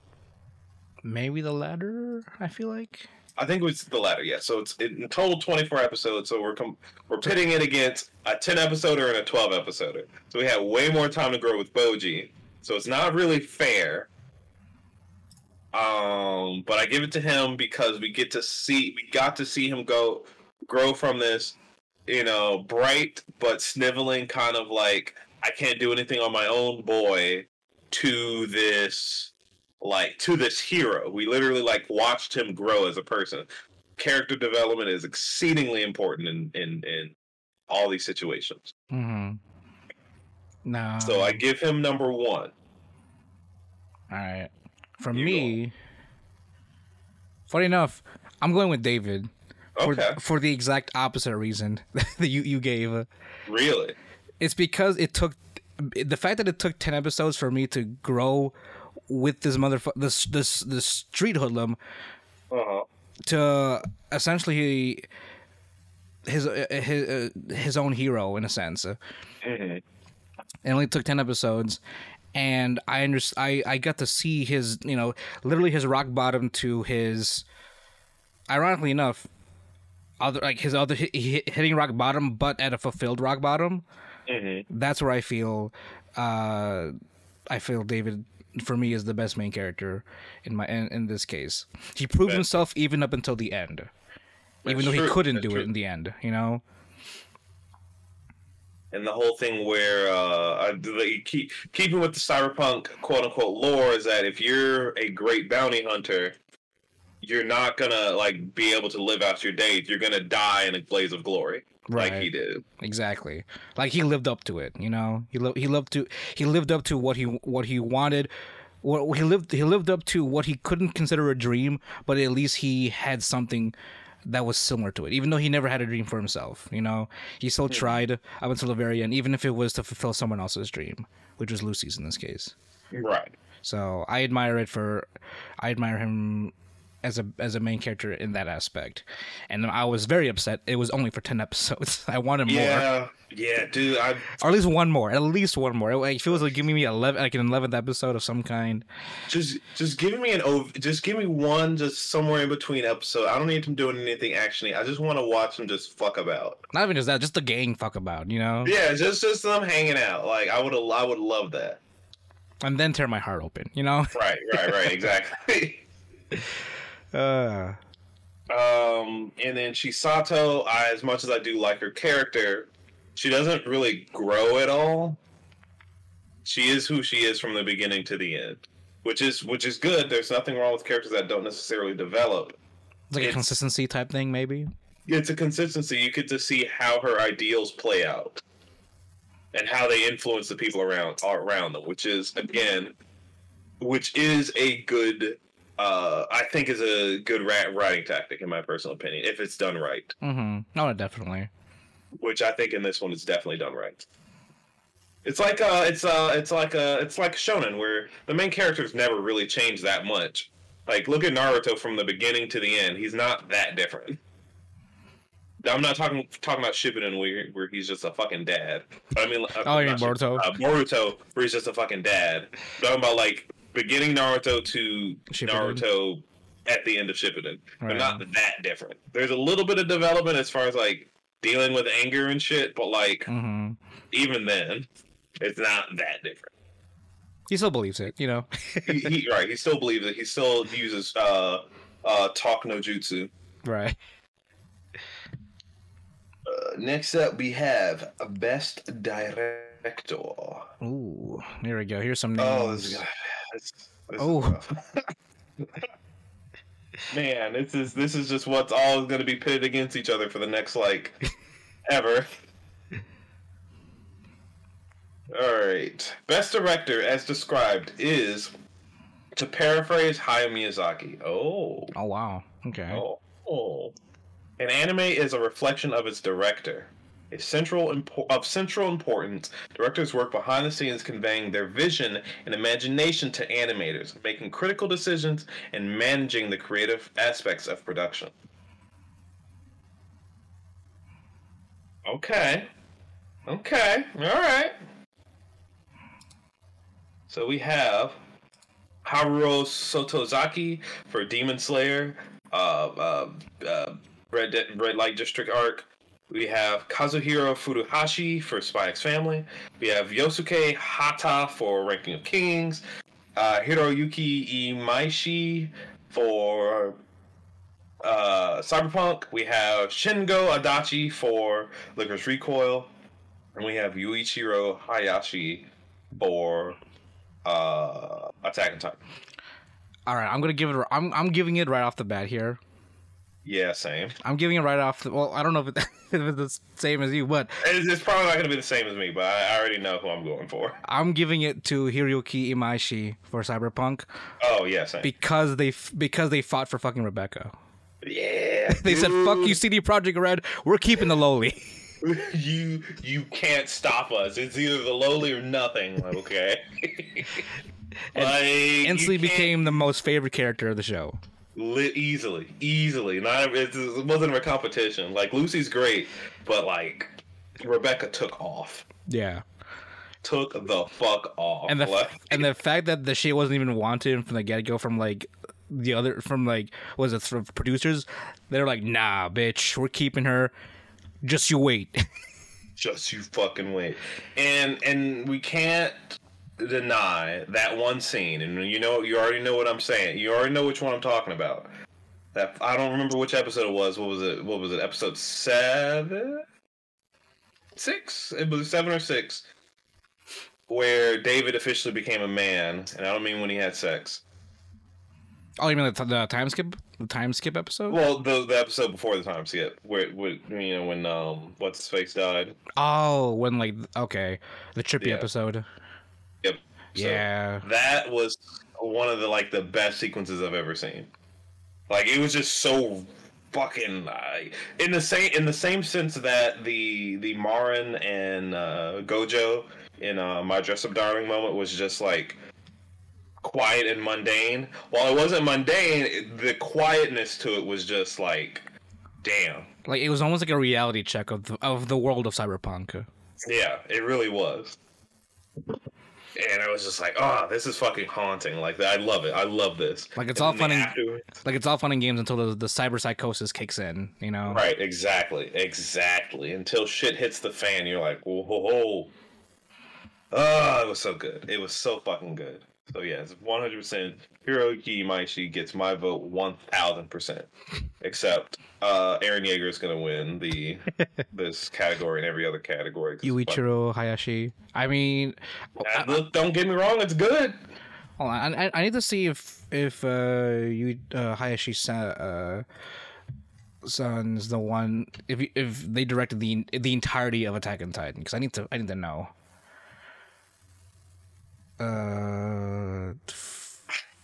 Shit. Fuck. Okay. What happened? I just looked at the next category and realized Are we screwed still?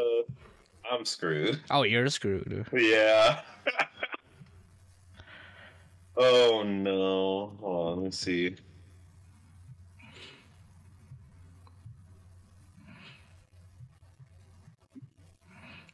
Oh no. Hayashi-san has only directed the final season. What? Oh, okay. That's fair. Yeah. That's fair. I'll give him that. I mean, I still haven't seen it, so I can't judge it. But Right. I'd say that's a valid vote. Mm-hmm. All right. So it's that one, and then So what are we at? Best anime song? best anime song. This category recognizes a vocalist, instrumental, soloist, duo, group, or collaborative recording played during any part of an anime series. These are the songs that get stuck in your head, make you want to sing along, or even give you a rush of emotion. I I do want to point out it's saying the song itself and not the opening. right. Like these, I think these are like OSTs. So. Yes, so the actual song. Ooh, I've gotten two. I don't know. I don't know if I have any. Oh wait, really? Because remember, well, how about you have at least the first one, right?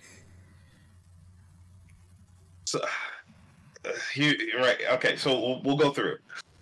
We have Chiki Chiki Bon Bon from Ya Boy Kong Lee. We have My Nonfiction from Love Is War, which is the very stylized rap opening one or ending, I think it was.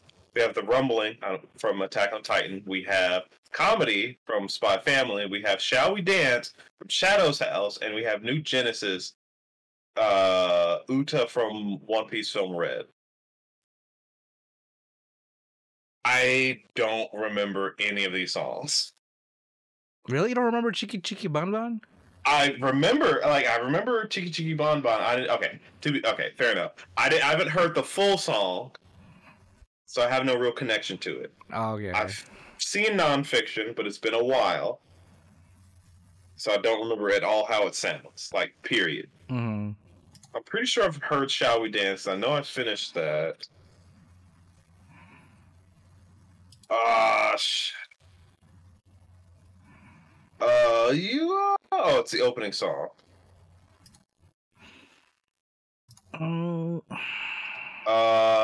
But in my foolishness, as we all know, I tend to skip openings if I don't immediately vibe with it. So I don't remember any of these. So my vote goes to Shall We Dance because the music is usually consistently good for Shadow's House. I don't remember what Comedy sounds like, and I don't remember what My Nonfiction sounds like. All right. Okay, so I'm between Chiki Chiki Bon Bon and New Genesis. Only because these songs slap, for one thing. Chiki Chiki Bon Bon makes me want to do the opening dance. You know, it's the thing, it's the meme that everybody does when you hear it. But if I'm going with the definition here with how it makes me want to like sing or give me a rush of emotion. Mm-hmm. I have to give it to New Genesis just because Ado, as far as a vocalist goes, new wave vocalist I am definitely following from here on out. Wait, didn't you show me New Genesis? Yeah, it's the one because she plays the singing voice for Uta. Yes. Yeah. As far as like specifically New Genesis specifically, I've never even touched One Piece, but I feel the passion behind the song of New Genesis, at least just for the movie. At least as far as what the movie's trying to do, you know, I can feel because that's I think it's supposed to be the actual like film's like opening or like it's like its main theme song. So, and I love the song. Like it's always a bop for me whenever I listen to it. Here's what we'll need to start doing, right? And it's mostly for me because I'm a piece of shit. And it's easy to do. If we have a thing where it's best song, best opening, best whatever, like there is a best opening sequence, a best ending sequence category, and right now, we should go in and listen to it / watch them, since it'll be easy to do. True. Because I don't have a leg in this race here. In the musical race. In the musical race, because it just doesn't stick with me. You gotta feel the music in your jeans, man. Just I feel it I feel it initially. I'm like, this is a good song, and I never listen to it again. Like I'm the type of motherfucker that would get teary-eyed listening to like angelic vocals from like a Gundam OST. Cause it's so powerful. I still tear up to the second opening to Clannad, so I mean that's trauma, let's be honest. That's trauma. That's a trauma response, Ron. You don't really feel the passion, you feel the sadness in your heart. Because you're reopening up wounds. I mean, I can say that because I feel the same way. I'm traumatized by Your Lie in April soundtrack. Like, yeah. By the way, Your Lie in April has been the only series I've ingrained the soundtrack into my brain. It's that memorable for me. It's been that memorable for some reason. Your Lie in April has been the only series that I have ingrained the soundtrack to a T. Like I can feel the Your Lie in April when I listen to it. I remember the songs.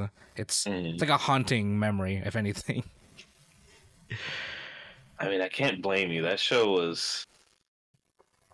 As much as I loved it, it was literally it hurt. It was a one hit, and it shook the community. After that, you know.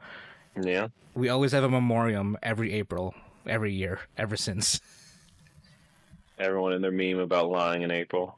Yeah, or like Another April Without You. That's like literally the last quote from our homeboy. Yeah. Every year. God damn it. All right, moving on here. Best film.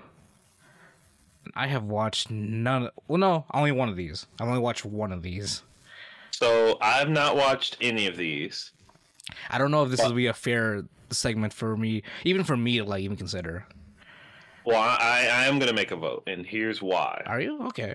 Purely based on like, excuse me, purely based on the clips I've seen of the show itself. Okay. So, and that's gonna be between Bubble and Dragon Ball Superhero. Okay. I'm gonna give it to Bubble because it's gorgeous. I don't know what the fucking plot is. I haven't the slightest clue, but I know it is literally diabetes for the eyes. It is just you're gonna go blind from like the fucking colors. Is like I can't fucking see. Like I've seen just a few clips of Bubble, like not even animated clips, just like still pictures, and I'm like, this is stupid. Why? Like, hey, let me add to that too, John. So like you said, I want to add to like it could also be heart wrenching because of the score. Bubble has a really it's got a really iconic theme song, I've never seen Bubble, but I get sad and teary eyed when I do hear the main theme. I don't even think it's a sad story, but the theme, it just makes you think that some shit's gonna happen, but for the better of humanity or some bullshit, you know? My knowledge, it's like about parkour in a world of bubbles and shit or something. I don't fucking know. I don't know, man. The theme. If I ever have you like share the theme song, it doesn't sound like a happy-go-lucky parkouring story with bubbles in the air, or just that. I feel like someone dies for a good reason, but at the same time, it's a sad reason. You know, ultimate sacrifice. I don't know, but it's like ironically enough, it's also like I listen to the main theme as like a feel-good song. It gives me like a sense of reassurance. If that makes sense. No, I get you. I mean, it's okay. So as far as these go, I've only seen Jujutsu Kaisen 0. Oh, how was it? I don't think it's a really good prequel story. Okay. And I'm upset because I ended up binging the entirety of the first season of Jujutsu Kaisen, not knowing that this was just a prequel to the first season. I didn't have to watch the entirety of the first season. Oh, yeah, that's true. So, but I mean, good context at least. You know, it's you know, not, I wouldn't say it's an origin story, but it's definitely like it's the, what is it? I think it's the year or 2 years before the first season starts, where our homeboy Yuto is our main character here. And I mean, honestly, it was beautiful, great animation. The story was at least compared to the actual season, it was a lot more direct. Like it was all out war in Jujutsu Kaisen 0 as far as like what the premise was.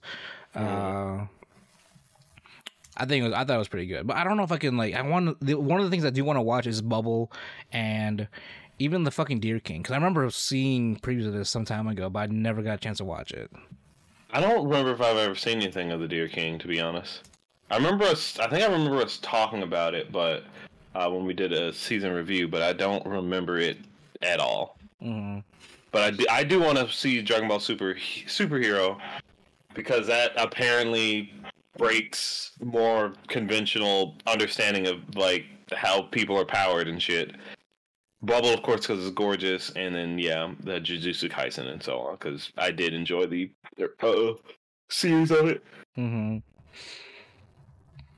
Next one we got is best score.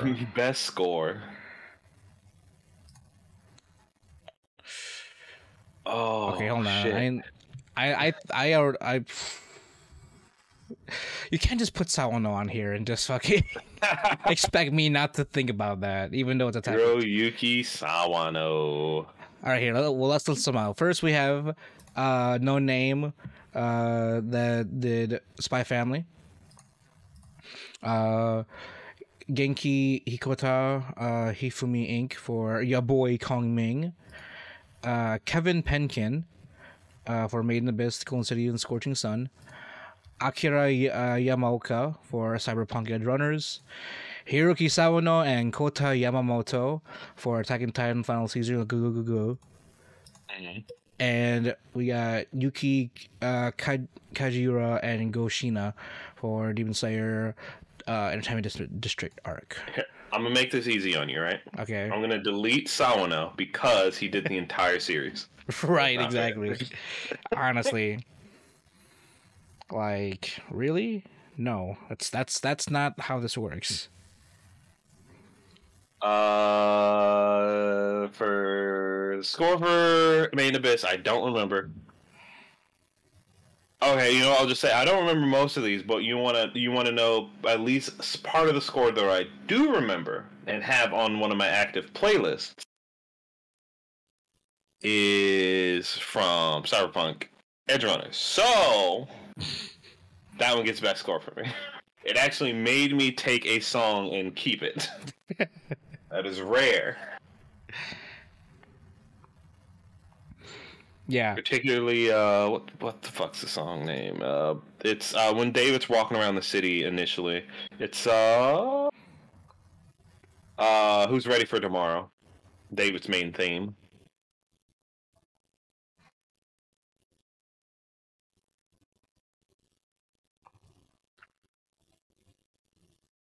Which one is yours, Yomel? No, I have to agree. Oh, you agree with me? After watching Cyberpunk, I have started listening to fucking Polish reggae, techno, whatever, and started exploring that genre of music. Yeah. Like, I'm talking about Rat Boy and Idby, the meme song "I Really Want to Stay at Your House" from Rosa Walton and all that. Fuck. Fucking Andrew the Hack. Is Andrew the Hacker? I don't know if that's the actual thing here. Point is, Cyberpunk has a memorable score. Absolutely. I already have the fucking opening playing in my head right now, just thinking about it. And then now it's gonna give me trauma for the rest of the night. But best score goes to Cyberpunk for me, and anything that Akira Yamaoka has put in as far as the soundtrack for that series. And majority of this already in the game too, isn't it? What? Isn't a lot of these yes. like songs is in the game? Yes, as well. Yes, they are. They were added in the update when the anime came out. So, like,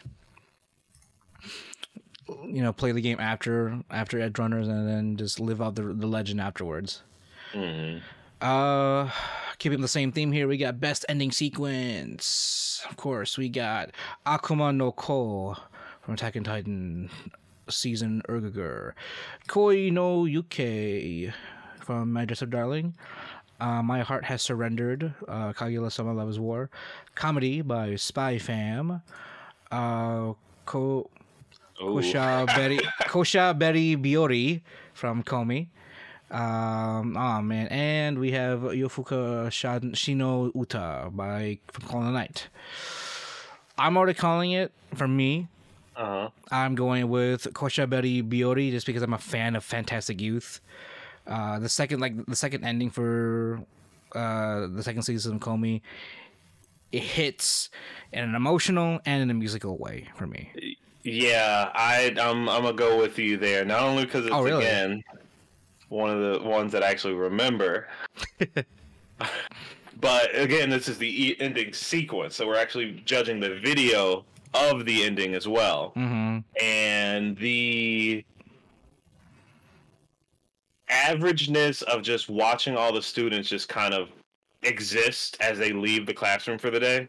Yeah, I don't know. It just does something for me. I mean, I think I've said this about even Komi in general. For some, like, watching the ending sequence gives me a feeling of false nostalgia. Mm-hmm. That it's so special. Like it doesn't make sense for it to be nostalgic because we've never experienced this classroom, but you can relate to it. You can relate to, like, end of this day, end of the school year, end of the school day, right? You're rustling about with, like, classmates and shit, and you're just going about it, and that's what it is. It's just that, it's simple. And especially when it comes to connecting with Komi, especially with her making new friends, because the second part of that sequence is that she's now interacting with her newly made friends in that hustle and bustle in the end of the school day. Right, exactly. And I think it's very similar to the first season, because it's almost the same sequence as far as the first season goes, if I remember correctly, right? I can't recall, to be honest. I want to say so, but I believe it's a very similar sequence. I thought it was just her walking, unless that's the opening. Was it? For the first season, at least. Komi-san season 1 ending. No, not the full ending song, you spurgs. I just want the... Oh, yeah. You're right. It's just her walking. So, yeah. No, then I'm wrong. Yes, I do the second ending thing because it's just so normal. Mm-hmm. Plus, I'm a big fan of Fantastic Youth. This has been a group I've been following for a long time, since, like, my uni days. Mm-hmm. Next up, best opening sequence. We can. Yeah, let's see. I remember some of these, so you can probably refresh yourself. But We got Chiki Chiki Bon Bon for your boy Kong Ming. Naked Hero for Ranking of Kings Core 2. This Fire, Cyberpunk Edge Runners. Mixed Nuts, Spy Fam. The Rumbling, Attack on Titan Final Season Kurgugur. And Zankyo Sanka for Demon Slayer Disha Arc.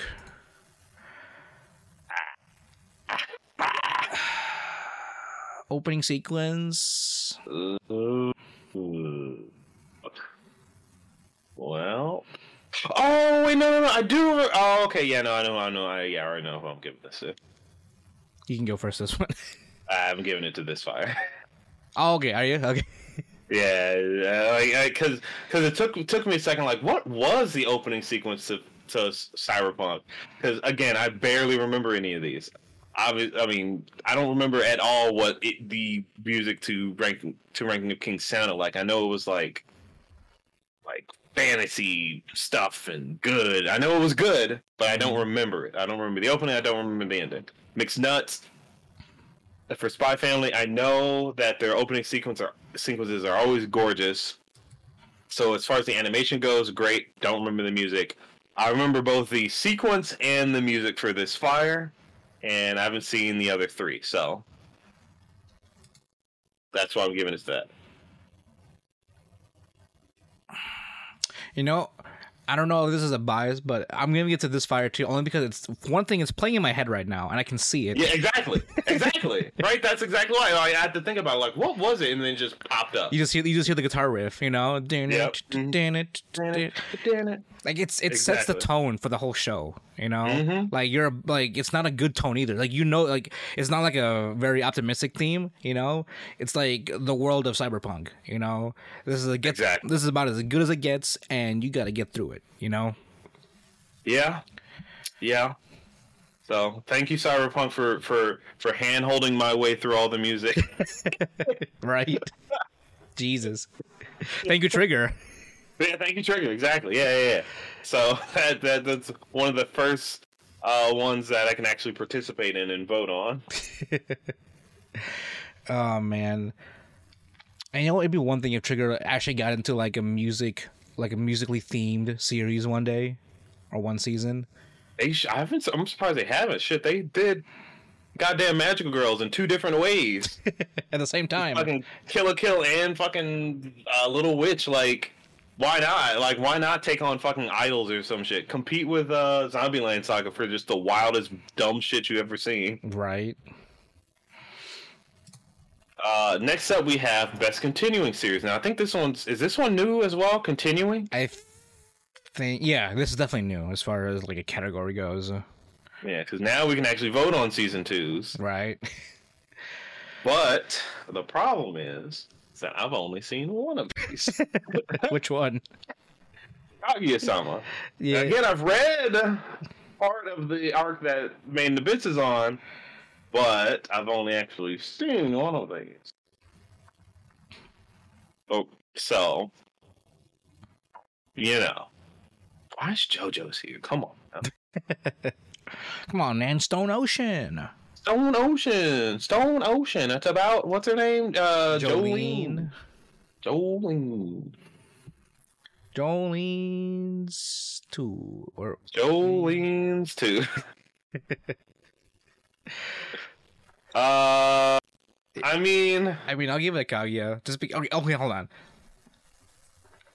Besides the fact it was one of the only ones I really watched,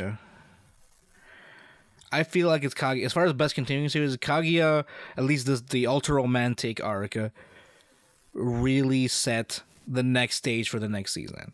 With like the literal confession, like finale, you know? Because from season 1 to now, it was the culmination, or the ending of this has been the culmination of the first 3 seasons, and I feel like it was a pretty good payoff for what we got from Ultra Romantic. That's why I'm giving it this one, you know? That's fair. Now, I'm going to do something a little bit controversial here. Okay. I'm not going to vote on the one that I've actually seen. You mean you didn't watch it? You mean I didn't watch it? I mean, yeah, like You're I a said, fake fan. I've watched fucking Kaguya, but I don't. As far as voting on best continuing series, I'm going to have to give it to Attack on Titan. Really? Wow. Now, here's why. I would normally give it to Made in Abyss. That was my first instinct. I was like, okay, Made in Abyss, from what I remember, some fucking wacky shit. Then I remembered you said, fuck, Attack on Titan's been going on for 10 goddamn years. This is the 10-year anniversary. It deserves it. It's more popular than ever. It deserves it. It is the best continuing series as of right now, period. Now, ethically, I don't know. How are they gonna split, what is it, 8 chapters into two parts? I don't ever want to assume how they're gonna bullshit their way through that. I think I heard this. They're still splitting the final, like the actual last season in like a half or something. Jesus. There's only they are, and then there's only like 8 chapters left, or something like that. It's a ridiculously small amount of chapters for what, a 2-core like series, unless they're doing like an original ending type thing. And if they're doing that, I could have sworn. Now this is grapevine shit, and I don't know. This is just my failing memory, just my assumptions on what I heard or think I heard. I thought I remember hearing that it was either going to be 2 40-minute episodes, or it was going to be like some part of one of the parts is just going to be one longer episode. I mean, that sounds more of a possibility given the amount of content we have left.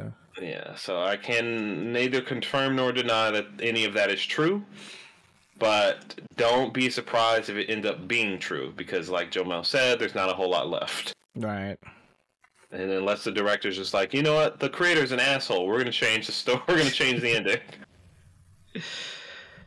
This is for all those Weeaboo boomers out there, or I guess Weeaboo millennials. Millennials. Weeillennials. Otallennials. Otallennials. I like otak. I don't know. Anyway, we won't get the nice boat ending. Yeah. Hopefully. Maybe, I don't know. We probably still will. I hit one of my buddies that's not particularly into anime, but he really likes like certain shows. He really likes Attack on Titan. He also likes Bofuri for some reason. I don't know how the fuck he found that, but that's like the one-off series. Right? Exactly. But he's really into Attack on Titan. He's like he gets super into every show that he's ever seen. But because he's not in any anime circles, he has no inkling of what's about to happen. So I hit him with that. Yeah, it's got a really nice ending with a boat. Oh my god, you're just... Yeah, I hit him with that, and he's like, what does that mean? Like, now I'm going to be looking out for a boat, and I'm like, you're never going to guess what that's a reference to, ever. Like, you are so out of the loop. I'm like... like... I was happy about that. I had to bully him a little bit. All right, up next we have Best New Series. No sequels here. So I guess just like straight up new IP or first season IP, I guess. Yeah. We have Call of the Night, Licorice Recoil, Spy X. Wait, wait. I mean, it came out this. Wait, hold on, Spy Family, hold on. Is it still new? Is that still new? Technically, is it still new? I guess it's still new. Because it came out this year, right? Last year. Yeah, okay, it's still new. Okay, I just had to be sure. Had to check the memory banks there. Cyberpunk Edge Runners, My Dress Up Darling, and Ya Boy Kong Ming! You know? I don't... Look. I don't want to give Cyberpunk everything, but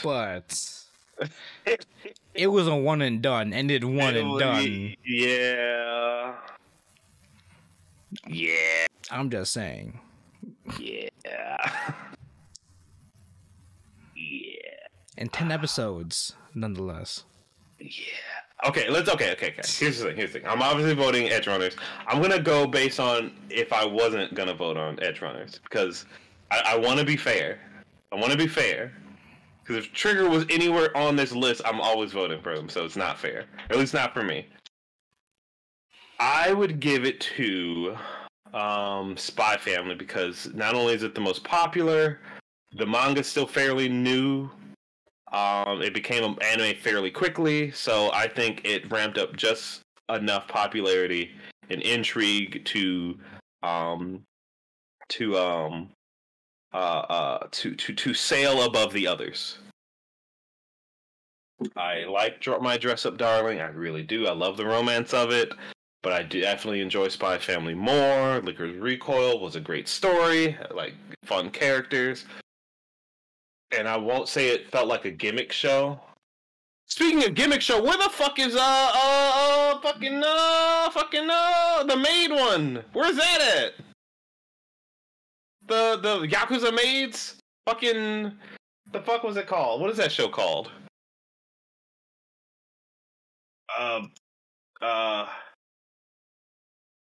What the hell was that show called? I don't remember. Anyway, so I just realized. Yeah. This Fire, like an idiot, is also by one of my favorite bands. Oh, really? That's why I like it so much. Oh, okay. I say favorite. I don't necessarily have favorite bands, but it's by one of the bands I have multiple songs of. Okay. Like you frequently listen to or from? I just I've heard this song prior to the opening of Cyberpunk and after, but I just for some reason my brain didn't hey, that's the same song, you idiot. And I just listened to it. I'm like, huh, this sounds really familiar. I typed it in, and it's like This Fire. It's like Cyberpunk, and then it said Franz Ferdinand, who's the group that person that sung it. Or I don't know if that's the group or the person, whatever. I was like, huh, interesting. Maybe they just have the same song, but the same title for the song. And I searched it up on YouTube, and it's like, oh. I just felt like a dumbass. I forgot it was in English. Good brain.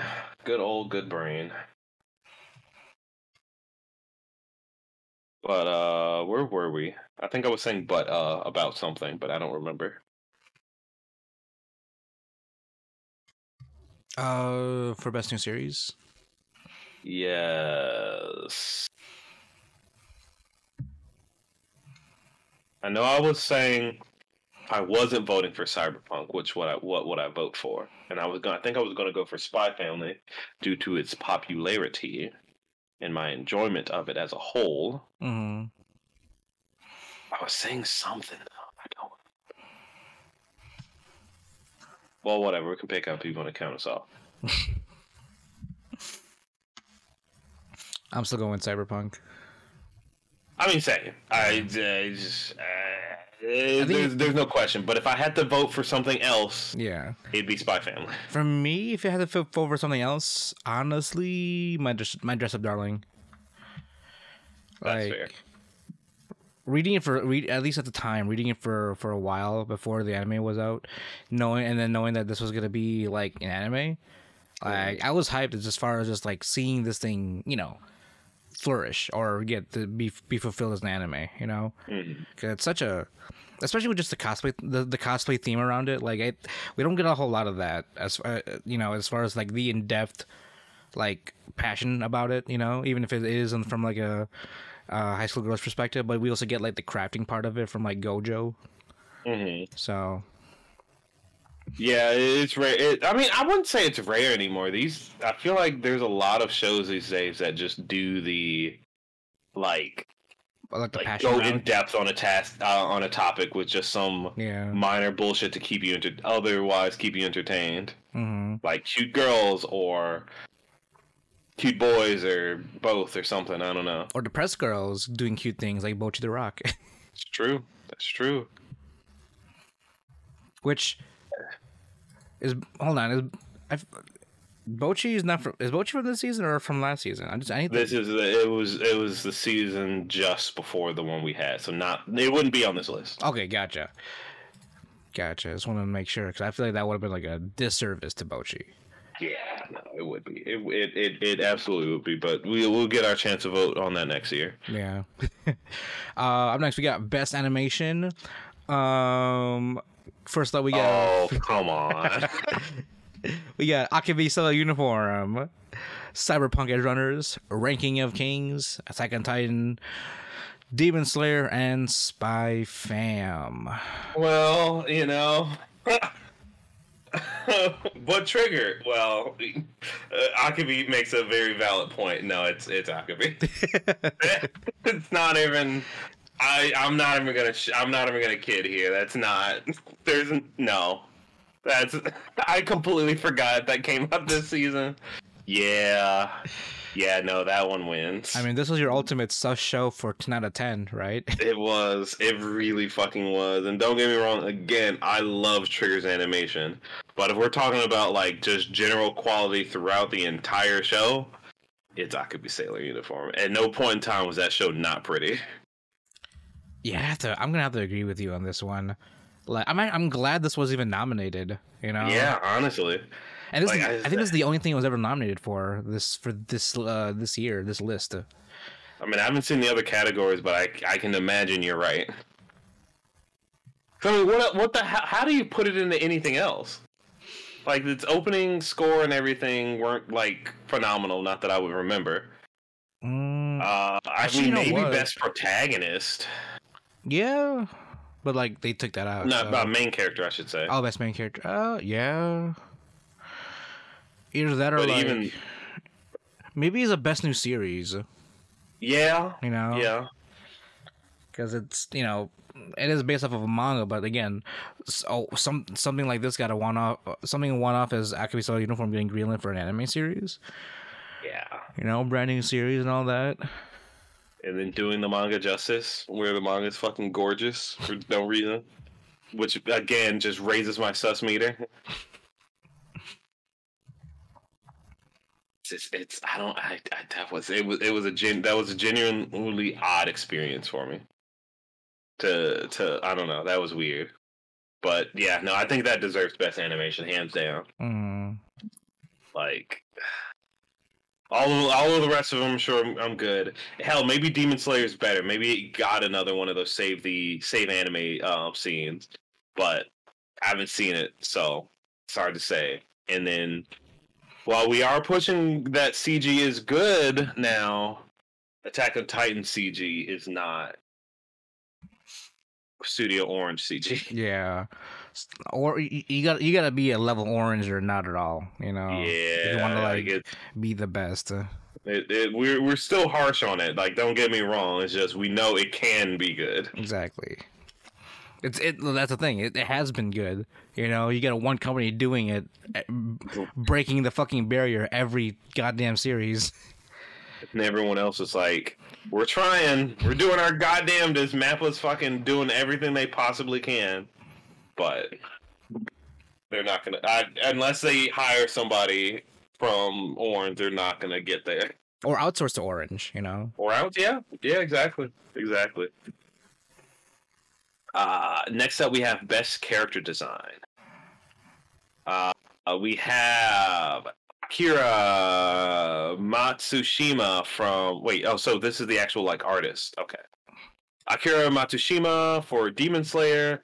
Kazuaki Shimada for Spy Family. Masanori Shino for JoJo. Jolene and the Bowling. Atsuko Nozaki for Ranking of Kings. Kazumasa Ishida for My Dress Up Darling, and Yoshinari for Cyberpunk. Lo and behold, as far as character design, it's definitely gonna be Cyberpunk. Fuck, man. I mean, John, look, reading the Crunchyroll's description of best character designer, I think that last line kind of ultimately like decides it too. This category celebrates artists who have either created iconic anime characters or breathed life into one form or their sources like manga or light novels. Thanks to their understanding of design principles, great character designers can tell a story from how someone is drawn, while the legendary ones create characters you recognize by their silhouette. Yeah. Yeah. Yeah. And it's not even David or Lucy. It's fucking mine. Or Maine. That's one thing I like think of first when I can think of Cyberpunk. Yeah, that's his name. Maine. Yeah. Yeah, you're right. You're fucking right. Damn. I don't like just throwing it all to one show. I don't like that because that's what they did for fucking Yuri on Ice. Granted, it deserves a lot of praise because it was good. Well, I understand. Well, here's the thing though.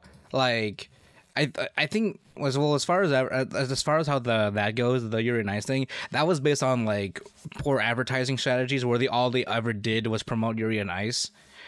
They did stuff like that. They actually tried doing, or I don't know if it was, I hope it wasn't intentional, but a lot of the ads that I did see from the Anime Awards, I saw a lot of Attack on Titan ads, for one thing, as far as the Anime Awards go. So, like, it's because we actually have some pretty good shows here to like really contend against, for example, like Attack on Titan, for example, but we have a good variety of shows to like even consider as far as voting wise. I think that's what weighs more, if that makes sense. Mm-hmm.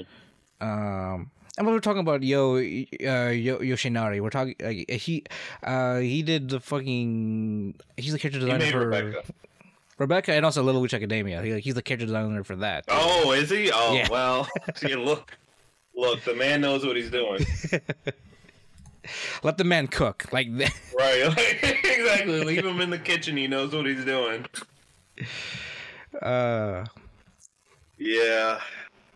Yeah. I mean, he was also BNA, and I think even at Kill la Kill, he's the trigger character designer, I guess, that gives it that iconic trigger look. Oh yeah. He is the trigger star. He is the trigger star. He's the shininess. Or like the Promare Triangle, or the fucking the cyber psychosis glitchiness. Mm-hmm. Whoever came up with that was fucking awesome. Like that. That's such an interesting way to depict that. Mm-hmm. All right, we're down to the last two here, which I feel like this is kind of redundant, but maybe not. For the second to last one before Anime of the Year, we have Best Original Anime. What do you mean? As far as redundant? Like, well, because we had Best New Series. Well, this original, as in it doesn't have a manga or light novel. It is just an anime. Okay, so just straight like new IP, like a straight new IP. Okay. Yeah, all of these are only anime. Wait, Birdie Wing is an original series? I didn't know that. Yes. Huh. Yes, I think I remember seeing that on the what you call it? Birdie Wing Golf Girls. I know that was like the golf anime, but I didn't know that was a new IP. And Healer Girl was 2022. Unfortunately, the only wait, Vampire in the Garden. What the fuck is that? Wait, what is that? That wasn't even on the My Anime list. I don't remember talking about that. Do you remember? Doesn't ring a bell, to be honest. Vampire in the Garden? What the hell is that?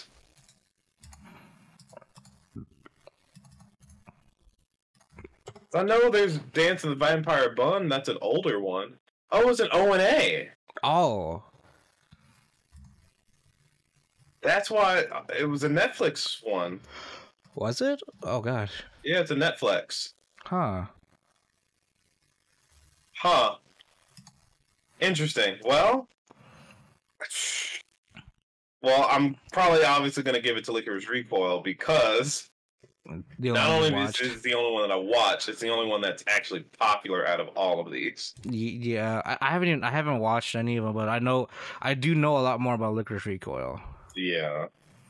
Like, just as far as just like people posting clips and things, like I haven't seen anything for any of the others. Yeah, like if Melon Pan can can add a series to his repertoire, that's how you know it's popular. Right. I don't know if you've ever seen any of his Licorice Recoil stuff. Yeah. One of the fourth horsemen of the hentai apocalypse here. Christ. And last but not least, drum roll. Ah, fuck, I hit my hand. I don't know if you can hear that because apparently my mic's too good to pick up anything but my voice. We have Anime of the Year with Attack on Titan final season 5 Attack on Titan, Demon Slayer, Ranking of Kings, Cyberpunk, Licorice Recoil, and Spy Family. Now, going off of the description of what Crunchyroll thinks Anime of the Year is, this is the show that sets the standard for anime over the last year. Towering over all others, its compelling story, beautiful artistic execution, and unforgettable characters all combined in a unique way to create a masterpiece that deserves a singular recognition. Whether the show was an unexpected hit or delivered on fans' high expectations, Anime of the Year represents absolute excellence. And here's the thing. Going by our rules, Attack on Titan's disqualified, Demon Slayer's disqualified, and Ranking of Kings is disqualified. We literally had the same thing that happened this year than last year. Yep, we sure did. So, Spy Family was aired all in 1 year, so that counts. Licorice Recoil and Cyberpunk, of course. And I remember at one point in time, Anime Year took us a long time to like actually debate and like try to think about. Yeah. This year is not so hard. I mean, I think Crunchyroll kind of did it for us by explaining what they think Anime of the Year is. Yeah, because here's the thing. Even if it's not just me, I still see fan art of Rebecca, so. They can't keep getting away with this, Gerard. Like, I've new porn pops up every fucking day. So, yeah, Cyberpunk Edge Runners gets the fucking gold star of the year. Like, it took one drop on Netflix, 10 episodes, to be this memorable. Yep. It took 10 years for it. 10 fucking years for Attack on Titan. I mean, I won't say it took 10 years. Like, the first season's pretty fucking memorable. Yeah, it's iconic, I'd say, you know? It is iconic. And at the time, I don't remember at the time if it won Anime of the Year or not. I mean, they didn't start until 2017. That was... You're right. 2013, so... Fair. So I didn't even get a chance. But I could see it being, like, one of the nominees for that time. Yeah, definitely. But... this year, again, since we don't want to count sequels because it's not fair, you had your chance. Anime of the Year is the anime as its whole. These would be for Best Continuing Series, which I think is a fair... it's a fair category, to be honest. Fair category, yeah. Or, actually, no, that puts Ranking of Kings in a bad spot. Because it's not continuing, but it was longer. So its first season was 1 year, and the second season was, second core was another season. So it just kind of puts it in a bad spot, and it makes me feel bad. I deserves things. I gave it stuff last year. Fuck you. You. I remember. I know I gave it a couple categories, at least a couple. Mm-hmm. So yeah, no, Cyberpunk Edge Runners 100% deserves it. Licorice Recoil, great show. Not anime of the year. Not anime of the year material. Spy X Family is probably like the heart of the year, maybe. Yeah, kind of like a crowd favorite type thing. Yeah. But definitely fucking Edge Runners. There is no when Trigger flops his cock out, you better fucking get ready. Like I said this on the show earlier today, and every time I could not watch anything less than Cyberpunk after I finished this. Yeah. Like I wasn't, and I wasn't expecting anything. I thought it would be a nice little show to, like, you know, maybe hype up Cyberpunk the game, right? Right. I didn't bullshit. I didn't think its own little like backstory would have been this compelling enough for me in general at all. Like, would genuinely be forcing everyone to be craving more, and not just like, oh, more afterwards, just like more of the characters. Just before shit hits the fan, just give us more. Right, Like, exactly. That's like, just give me random adventures. That's all I need. That's all I want. Shit, like just give me a silver. Silverhand, or what's Keanu's character supposed to be? Johnny Silverhand. Silverhand. Give me like one OVA of that. That'll be enough. I'm sure Trigger will do something amazing with the one OVA. Right. Do all the fucking side quests before we get to the end. Let's do it. Exactly. And then you know what? Add aliens to the mix. I don't fucking care at this point. They'll make it work. They will make it work. Obviously, it's like, why is the world like it? Because fucking alien. Duh. Exactly. Cyber aliens, Jerron. Don't forget. The metal that we use to replace body parts is actually organic alien testicles or some shit. I don't know. Oh yeah, we're back in Evangelion now. Yeah. I can believe it. I can fucking believe it. I can believe it. That's the only reason why it all just works so well. We can't fucking make interfaces to the human brain just with what we make. We found some alien shit. Yeah, okay. I'm for it. That makes sense. I guess. We're just gonna hand wave it all. Which is something Trigger would do for sure. Oh yeah, definitely. I mean, they have with Proman and BNA. Oh my god! I'll never let down BNA was probably the most bullshit I've ever consumed in the last 10 minutes of the series. Dude. Not a bad way, but I can't, the audacity they had to pull that bullshit in the last 10 minutes of the show. I was there the whole time. I was there the entire. I'm God, the alien wolf god.